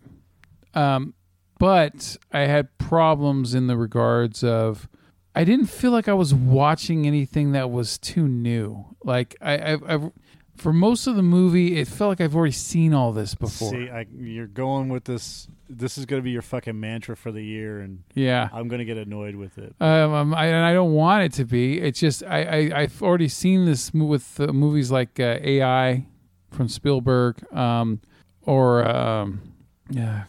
even kind of Ghost in the Shell, you know, and then just a handful of other things. It felt like a collection of all those other things thrown into this one, even though this is its own thing, and the anime is from way longer ago. It just still Yeah, they made some changes, obviously. Yeah. You know, like with the nurse and whatnot. And then also the other thing that bugged me was the love interest character. I'm glad that, spoiler alert, I'm glad that he dies at the end, but and he wasn't as bad as he could have been, but he still just, to me, he felt like one of those annoying have to have things in the film. You know, oh, gotta have a boyfriend, you know. You still haven't seen the manga. The whole point of the, you know. I know. I know I'm basing all this off of not having read the manga, but it's still, I just... Oh, look at you, Mr. Fancy Manga. My daughter does fucking anime shit all the time. I'm going to call it manga. Oh. Okay, I know it upsets you, but we'll just have to move on with our lives, won't we? Okay. So her waifu. So she's better than everyone else because she's a fucking... A weeaboo? A fucking animatarian. I'm just used to them being called mangas, that's all. So yeah, I don't. There's a little bit of ignorance coming from my view on it, but also at the same time, it's what do the first three letters spell? ALI, Ali. What do the first three letters spell at manga? Okay, man. You don't call it humankind. Okay. You don't say mon, hey mon, unless you're Jamaican. There are plenty of fucking things that are not pronounced the way they're spelled. I've heard both. I'm giving you shit, Joe. Know. Get over it. I don't know. Look, fucking Alita, man. It's an entertaining movie. I like the characters. The visual effects were really fucking good. They were better than the trailers. Because in the trailers, I was like, this looks a little too animated. But when you watch the movie itself... We're watching it right now. It gets the detail, the level of detail on the faces. Like the actress who plays Alita, in the trailers, she looked way too cartoony to me. But when you're watching the film, it got to a point where I didn't even think of her as a CG character anymore. Where it's an actual actress was a little bit CG added on, but I didn't even notice it anymore. Right. The detail was fucking great. It was crisp. But having said all that, I still feel like I've already seen all this before. Yeah. That's my problem with Alita. Other than that, I like the movie. I do. And I hope, and the movie's already made a lot of money. It made a decent amount here so far. It's made a bunch overseas. So, and they plan on doing more because the film sets up, the sequel, right? I think so. With Ed Norton being the, Nova. Yeah. Yeah. We're watching the original right now as we talk, and it doesn't establish a lot of the backstory, which is how Alita met the kid. Yeah. He's just working on a solar fan, or energy fan, whatever you want to call it, and her body's already been built and everything else. So they've already jumped forward, whereas we had some backstory about when he found Alita, the head of Alita, and put her together, and then the learning phase and whatever else, and then it just kind of moved forward from there. But as far as, like I said, it's been a while since this came out in 1993. Yeah. So we're talking 26 years since I've watched this film and read the book, and then the movie comes out. I mean, I would have to go back and rewatch everything else. Looks like Egon Yeah. from the cartoon. Well, he looks like who's the bounty hunter? That's stupid. Trigun. He looks like Trigun. Mm-hmm. So who looks like Egon as well. But yeah, I mean that was just kind of the way that they happened to do things back then. Another thing that didn't work for me was trying to believe that. Oh my God, what's his fucking name? Holy shit, fucking Dr. Tooth, from Django. Christoph Waltz. Yeah, Christoph. God damn it. And Chudnovsky. So Chudnovsky, I couldn't believe him as a hunter killer or whatever they called him. Why not? Because every time he tried to wield his fucking weapon, he looked like it was the first time he had ever done it. It just, I didn't buy it at all. Like, how did he survive this long doing bounties when he barely looks like he can handle his fucking weapon? It just, because that wasn't the only thing he was doing. He was retrofitting people. He was just doing bounties as I know that wasn't his main thing, but and he's a doctor, and the weapon that he was using was powered. So if it was awkward to wield the weapon, it was because it was, first and foremost, it was fucking heavy, and he needed the power to be started so that he could actually lift the thing. Yeah. That's why when you see him holding it with two hands, he's struggling. Yeah. And then she holds it, and she's just holding it with one hand. Yeah. Yeah. That's the whole thing. It just felt like he couldn't, there's no way he could take down any cyborg or robot because he just didn't know how to handle the shit anyway. He got injured in the two fights that she was with him. Yeah, he did. So that shows that he's not a proficient hunter killer. I felt like she came around at the right time because I think if he got into one more battle, he would have got fucking killed. And that's how he felt. Yeah. Because it just wasn't working for him. So, But I'm glad also the film didn't push too hard on the fact that he was looking at her as a replacement for his daughter. It was obvious the whole time, so they didn't have to They didn't have to go into a bunch of him bantering about his daughter or anything like that. They just said a few things here and there, and otherwise everything was in the subtext. You didn't, you know what I mean? I like that. Yep. Jennifer Connelly's character. It wasn't a waste, but Yeah. it was kind of a waste. In fact, here's the scene right here where she's trying to convince him to come back to work for her. Yeah. But they didn't overplay the bad guys. They didn't fucking monologue and go crazy and I'm the bad guy. If you don't listen to me, I'm going to kill you. I'm holding this gun and talking for 5 minutes. Just pull the trigger. Yeah. Why? Why would I do that? Just pull the trigger.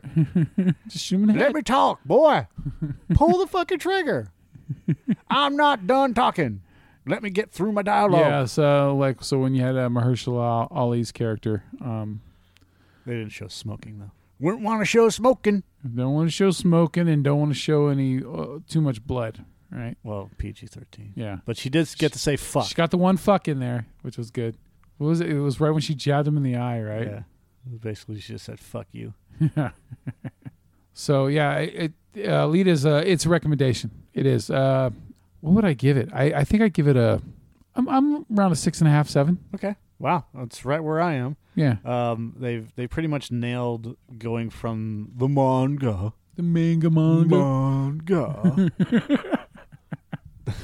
to the animated movie to live action. Mm-hmm. Literally, you couldn't have done a better job. They had everything done properly. The costumes are so well done. The robot dudes are so fucking great. Yeah. The battle ball or whatever you want to call it. Oh yeah. That whole entire. I mean, there was only 2 sequences of them playing that game, but the first sequence where they were showing it and as kind of an intro to where this is going to lead type of thing. Yeah. And then the second sequence where she's actually doing the roller ball or whatever it's called, Mad Ball, right? Motorball. Thank you.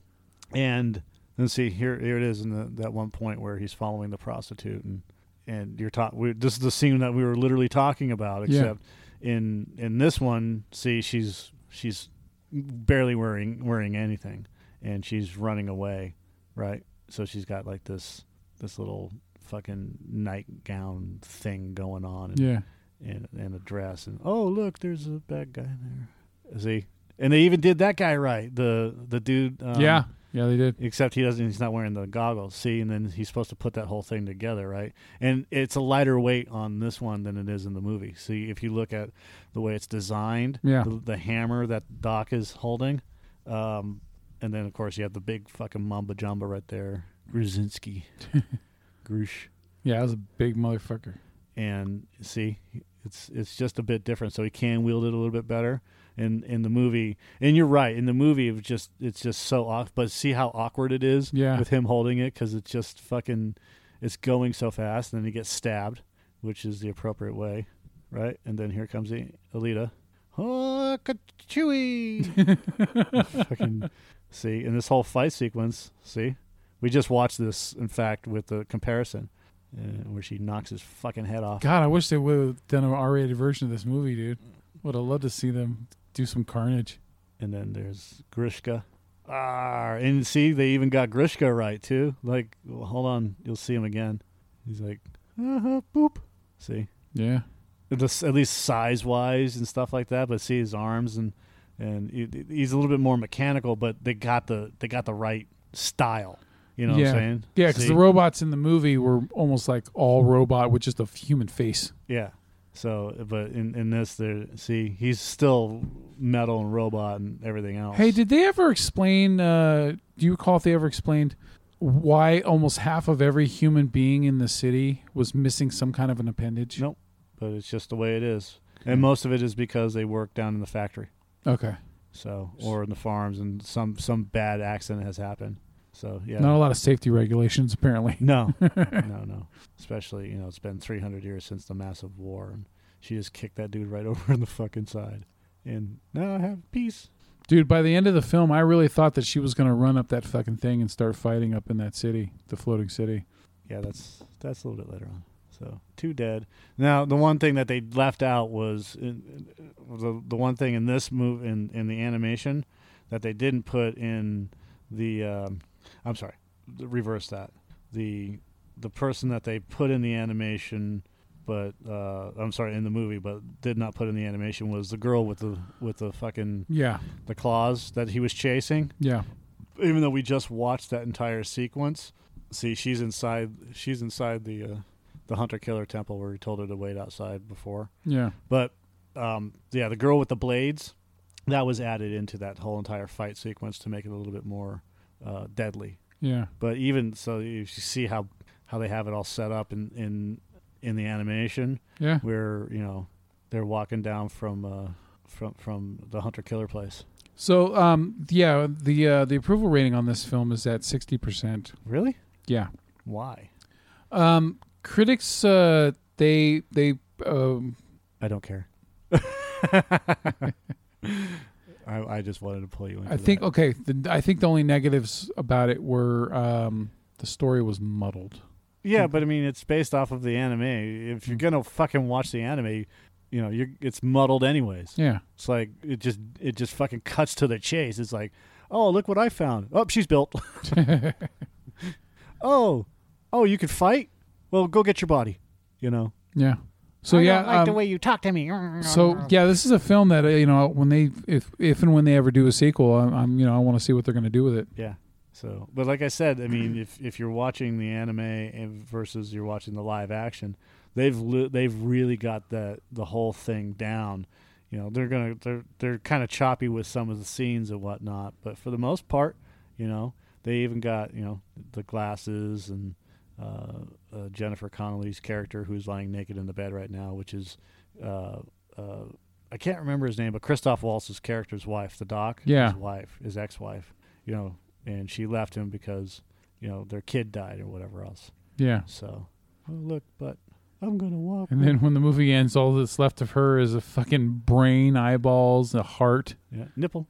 So there's Grishka right there. And there he goes, shows up just like in the movie. Yep. Falls into her room. Damn, they did pay attention with this shit. Yeah.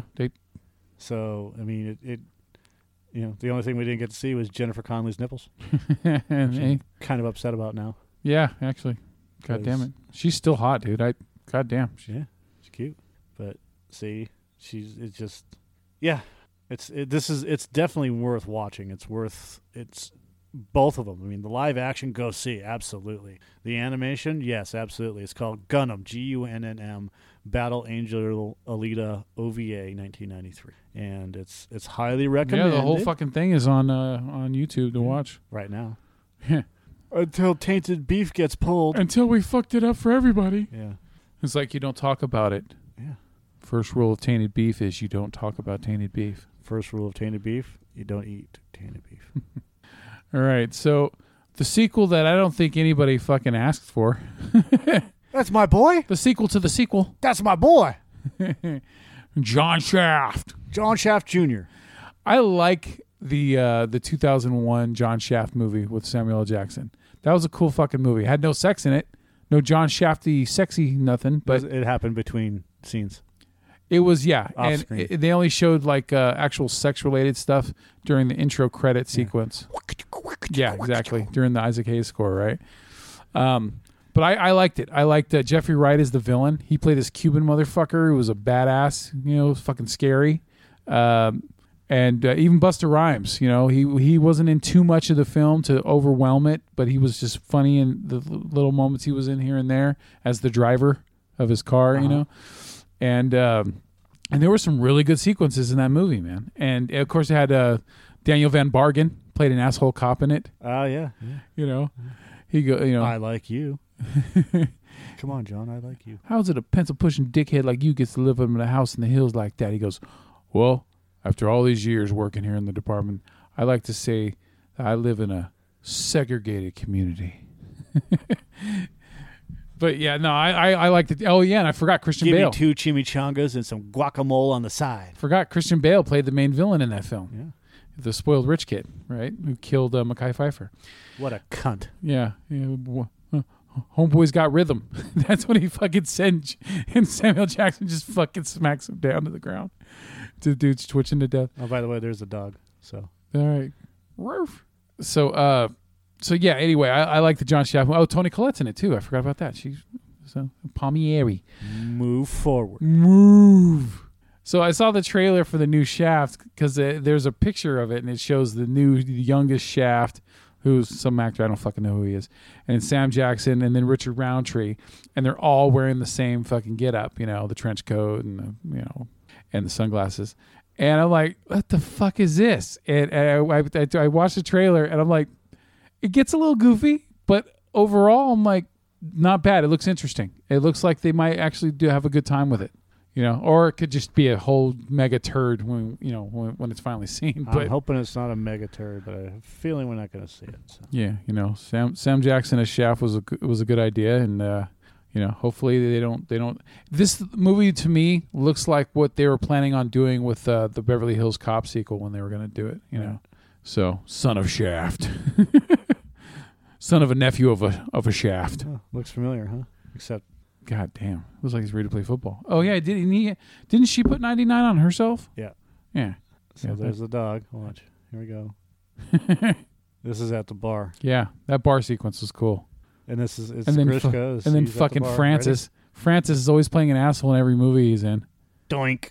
Kills the dog. Oh, damn. See? I told you it was important to the plot. Yeah. Yeah. Oh, fuck. Yeah. It's a little bit more violent on this God one. Damn it. In the live action, they it's just implied that he smashed him. Yeah. Not fucking eviscerated. Yeah. God damn. Yeah. Good. Bar fight. I appreciate how well you protected your doggy, you fucking bitch. Yeah. Like everybody's like, "Holy shit, God motherfucker!" damn. And one dude just like sitting It there. was fucking Raiden. Yeah, lightning, thunder, attack. See, and then they got that. Boop. Yep, and she fucking makes the war paint.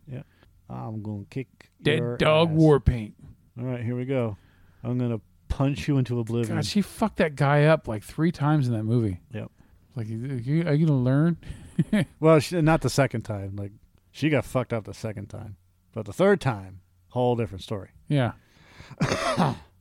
3rd time. I mean, he got fucked up. Don't get me wrong. It's not like he walked away unscathed. See, they didn't really. Well, here's the fight right here. So instead of having Jennifer Connelly, I think it played better in the movie than it does in the anime. Yeah. Where they're going to have like a gladiator duel. Yeah. And she's in the movie. She falls down. We're going back to fucking Alita. They fall down into the pit and fight each other. But I'm dude, I'm not interested in seeing the new Shaft stuff. I didn't care for the new Shaft movie with Samuel L. Jackson in it, only because I think they were just kind of trying to do the motherfucker to death, and that's basically all they do is take advantage of him doing that motherfucker thing. And in some cases it's funny. I know they're parodying a lot of it. The problem is that too much of a good thing is a bad thing. Yeah.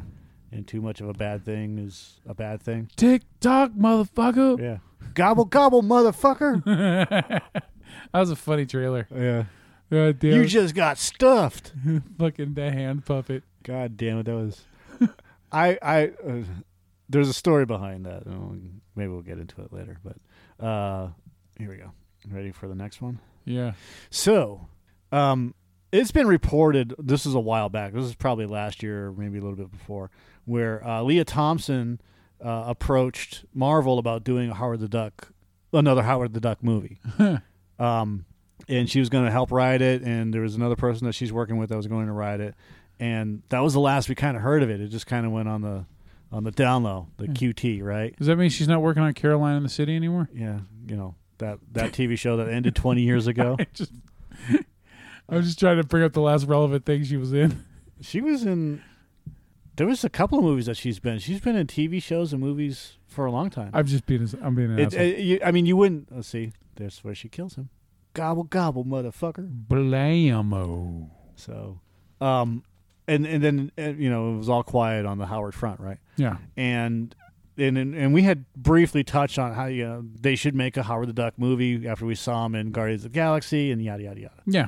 And how cool would it be? And I've got Howard the Duck fucking stuck on my DVR because I like watching that stupid movie. There's something about it. I ain't gonna lie. I mean, there's some things about it I don't care for, like the musical shit at the end of the movie. But yeah, that's retarded. But I love the monsters at the end, the fucking aliens coming through the portal, and Jeffrey Jones. The Dead Lords or Dread Lords or whatever. Yeah, Jeffrey Jones with the Frank Welker voices. Yeah. Well, it's the Jabba the Hutt voice. I'm talking about the monsters. That's what I said. It's the Jabba the Hutt voice. I remember them being. Nope, they don't do the fucking stupid Frank Welker voice. You don't like the devil voice. Yeah, the stupid voice. Fucking cheesy 80s The devil. bad guy voice. It's the same voice that they use for There all is no God here. fucking bad guys. Bring me the Ashanti dagger Ugh. and kill the child. Yeah, exactly. How about no? Noomsy! Fuck off with your stupid Noomsy voice. Why don't you go call Frank Welker and tell him to stop overdubbing your voice there, Noomsy? Because nobody cares anymore. You sound like the orc from fucking Lord of the Rings who almost got killed. So, then Kevin Smith said, hey, I'm working with Marvel on a secret project. Can't talk about, right? And it's a series. And everybody thought, well, he's working with Favreau on The Mandalorian. He is. Sharon just sent me a fucking YouTube video of the brat battle face-off between Jason Mewes and Kevin Smith. It was pretty funny. And we find out that Kevin Smith and the guys from Aqua Teen Hunger Force are working on an animated version of Howard the Duck. And and Leah Thompson is involved somehow, but she's also going to do a voice, which is fucking exciting because Marvel's really ramping up their streaming services. I am interested in getting the Marvel streaming service, but it's getting to the point where they're just nickel and diming. Everybody's gonna fucking nickel and dime us, Of course. and so at some point, the cable's got to go away if we're going to go and watch other things. And That's why I haven't watched Star Trek Discovery, because I'm not going to fucking pay for CBS All Access. Yeah, that stuff will actually, eventually fold over to Vudu or Hulu or not Netflix, but one of those two. Yeah. And then you'll be able to watch them on there, or there'll be another cable channel or a cable TV thing like DirecTV where you'll be able to get these streaming services. And you don't have to pay, fucking $5 for every one of those 20 fucking different services. I mean, if it's $5 a month, those 3 services are fine. But they're not going to be $5 a month. They're going to be $20, $25, $30 a month. Yeah, like I've been holding back on getting HBO on Hulu until Lord of the Rings, Lord of the Thrones, until Game of the Rings. Yeah, there we go. But when it does, what is it, like $15 a month? I think I got to pay for it extra. I don't know. Which, you know what? Fuck it. To see the final season of Game of Thrones, I'm down. I'll do it. Fuck it. But overall, though, I mean, I'm not going to keep getting it just because I want to catch up on Barry. Yeah. Or something else. I just don't. I don't want to pay $15 a month extra for a whole year. I just don't. I'd rather just binge all that shit in one fell swoop. I don't have time to look through my fucking text of when I sent you that message about Punisher. But as soon as they announce season 2, they fucking cancel it. So. Oh yeah. Or season 3. Oh, once they announced they were already canceling everything else, we already, it was pretty much a foregone conclusion, right? Bernthal himself said in an interview, he said he doesn't concern himself with it because he goes, all those decisions are made in a boardroom that I'm not in. Yep. I'm not invited into. So he goes, whatever happens, happens. It's kind of like when people ask Ice Cube, are you kind of pissed off that Straight Outta Compton didn't get nominated for Best Picture? He goes, that's like complaining after your horse has already lost the race. He goes, it doesn't matter. He says there's other things in life to move on to. That's like complaining after your horse has won the race, but it didn't get it didn't win the Triple Crown. You know what I'm saying? Yeah. I've won 2 out of the 3 races. Yeah. We got nominated for Golden Globes, make a fucking ton of money on this fucking movie, but we didn't get nominated for a Grammy. Boo-hoo me. So, what do you know about the Boba Fett movie that was being worked on? That he was going to start it off with him climbing out of the Sarlacc pit? No, I don't fucking know. What do you know about the Nothing. Boba Fett movie? Not a goddamn thing. Okay. So, I just was hoping they'd do a bounty hunter movie. That'd be cool. The Boba Fett movie was supposed to be a spin-off movie, right? Like a Star Wars story, kind of thing. Right. Yeah. So what do you know about the Boba Fett movie? Not a fucking thing. Okay. Originally, the 3 rumored films were going to be Rogue One. Or, I'm sorry, it was going to be an X-Wing film. Okay, hold on. Stop. Okay. What do you know about the rumored Boba Fett movie? Okay. I don't care about Rogue One or X-Wing or any of the other bullshit. For the third time, I don't know a goddamn thing about it. Because I'm going to start talking about it, and you're going to fucking jump right in and start talking about it too. What do you know about it? Nothing. Who was attached? Fuck. Was it Rian Johnson? No, but good guess.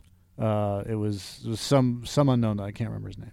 It wasn't Trank. Were they going to make a movie? I think they were going to. It was one of the rumors because it was Jesus either Christ, Joe. Just it was either that or Obi-Wan. I can't stop with the waffling. Yes or no? I'm not It's waffling. a yes or no. No, I don't remember anything. I just heard rumors. It was all rumors. It's not what I asked you, but that's okay. At some point, Josh Trank was James Mangold. Oh, okay. The director of the last 2 Wolverine films. So James Mangold was going to make the Boba Fett movie. Blah, blah, blah. Star Wars Kathleen confirms the Boba Fett movie is dead, et cetera, et cetera, et cetera. And the reason why they killed it is because they're working on The Mandalorian. Oh, yeah, the TV series. They folded all of that into The Mandalorian. So whatever the Boba Fett movie was is now what Jon Favreau is working on. So any of the story that was written for the Boba Fett movie is going to be involved with The Mandalorian. So what if they start off with Boba Fett teaching this kid or teaching somebody how to be a bounty hunter becomes a Mandalorian. Uh-huh. That's what if that is. So Boba Fett movie, Mandalorian. I was just reading this and just so much easier to do this. Thank you. Wikipedia. Okay, anthology films. So there was supposed to be a Star Wars Underworld that was set between the prequel and original trilogies, which we haven't gotten to yet. So, where is it? Merchandising. May the swords be with you. Come on, god damn it. This is not that difficult. It was right fucking here in this one. Did you read they just finished filming for episode 9? Yeah. I think the first teaser, man, is going to come out with Infinity War. So, yeah, I mentioned that as well. Josh Trank was officially announced as the director of an undisclosed spin-off film, but had left the project a year later due to creative differences. It was reported that Mangold had signed on to write and direct a Fett film with Kinberg attached as producer and co-writer. However, by October, the Fett film was no longer in production, with the studio instead focusing on the upcoming Mandalorian series, which utilizes a similar character design. There is rumor that the films focused on Jabba the Hutt, Jedi Masters Yoda, and Obi-Wan were being considered. There's also, let's see, Solo was intentionally left open for sequels. Aaron Reich and Emilia Clarke confirmed that their contracts to play Solo and Kira extend for additional films if required, and Felicity Jones still has that in her contract. Kathleen Kennedy expressed making a young Lando Calrissian, which is the greatest name in the world. I don't care what anybody says. It's a cool name. It's a cool fucking name. Fucking Lando Calrissian. That's a cool fucking name. It's the best name ever. What's your kid's name? Lando? No way. Lando Calrissian Sutherland. LC. I swear to God, I would do that. I would fucking do that. I would name one kid Lando, the other one Calrissian, just to be a dick. Your kid is named Lando? Yeah, it's Lando Griffin. Lando Griffin Sutherland. Lando Griffin. So they're using the same. So they took Rotten Tomatoes gave the Clone Wars an 18%. You got to be kidding me. Oh, that's got to be the movie. Yeah, that's the cartoon movie that introduced the show. But I mean, still, that's dumb. It was actually pretty good, but whatever. It wasn't bad. It wasn't bad at all. It's much better than fucking the Star Wars Holiday Special, which is almost double that. Oh God, that the Ewok Adventure, fucking horrible. You got to be kidding me. That Rotten Tomatoes 33%, but Star Wars, the fucking Clone Wars animated sucks because George Lucas doesn't know what he's doing. Suck my ass. But yeah, the whole Boba Fett thing is going to transition into The Mandalorian. That's what I'm saying. So, have you watched any of the? As I go back to this, have you watched any of the Galaxy of Adventures animated thingies? No. Oh, they're really fucking good. People are bitching about them. Like, this didn't happen this way in the movie. Why are they making it do it this way? Uh-huh. Well, it's explained. It's literally explained that it's the animation guys that are doing this are doing it to show a different perspective, right? Yeah. And people are bitching because this is not the way it happens. Social justice warrior. I'm gonna puke my social justice warrior nonsense all over you because this isn't the way it happened in the original movies, and I don't like it. Uh-huh. Well, you're a 23-year-old know-nothing who can suck ass. They're fucking awesome because they're not done in the same way as anything else. Star Wars adventure animation thingy. A Galaxy of Adventures is what I was looking for. Here it is. It's really fucking good, man. Chills. I got chills. They're multiplying. And I'm losing control.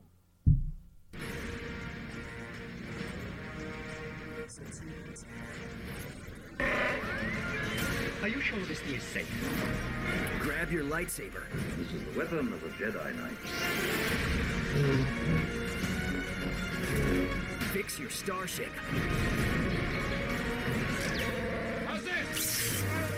What are they complaining about? All too easy. Luke, you switched off your targeting computer. Because that's not the way it happened in the movie. This is like a Samurai Jack style. I want to know what happened to the plans they sent you. I don't know what you're talking about. It's really fucking good. It fucking looks amazing. Yeah. Would have been better as full-blown anime. See? It's just this shit. I don't like it because I'm annoyed. They just ripped audio from, so what? This is a remake of originals. Pathetic move, desperate. Let the past die, but milk it. It's so annoying when companies whose stated purpose is profit make use of intellectual property they own to do so. They just ripped audio from the movies for a lazy CGI cartoon series. Really? I mean, it's this shit. It's just, I'm just going to jump on the I hate Star Wars bandwagon. Those people are never going to be happy. Yeah, it absolutely doesn't matter what the fuck you do. They're just going to shit all over Star Wars. There it is. And they're not that fucking long. They're just there's Vader. There's that one. This one's actually pretty fucking cool. What a piece of junk. She'll make 0.5 past light speed. Really?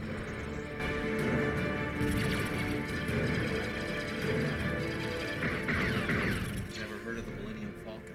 It's the ship that made the Kessel run in less than 12 parsecs. Watch it.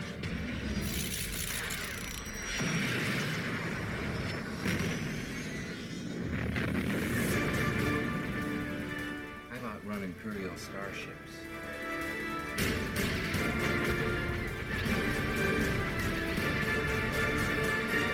She's fast enough for you. Let's just say we'd like to avoid any Imperial entangle. Well, that's the real trick, isn't it?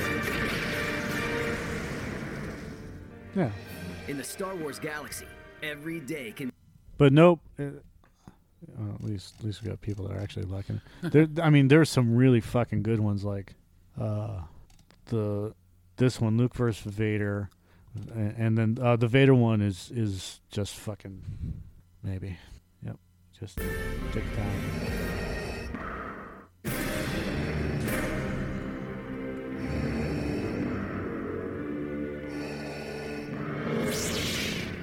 Don't know the power of the dark side. And they don't fucking hold back. They're showing him fucking cut through people.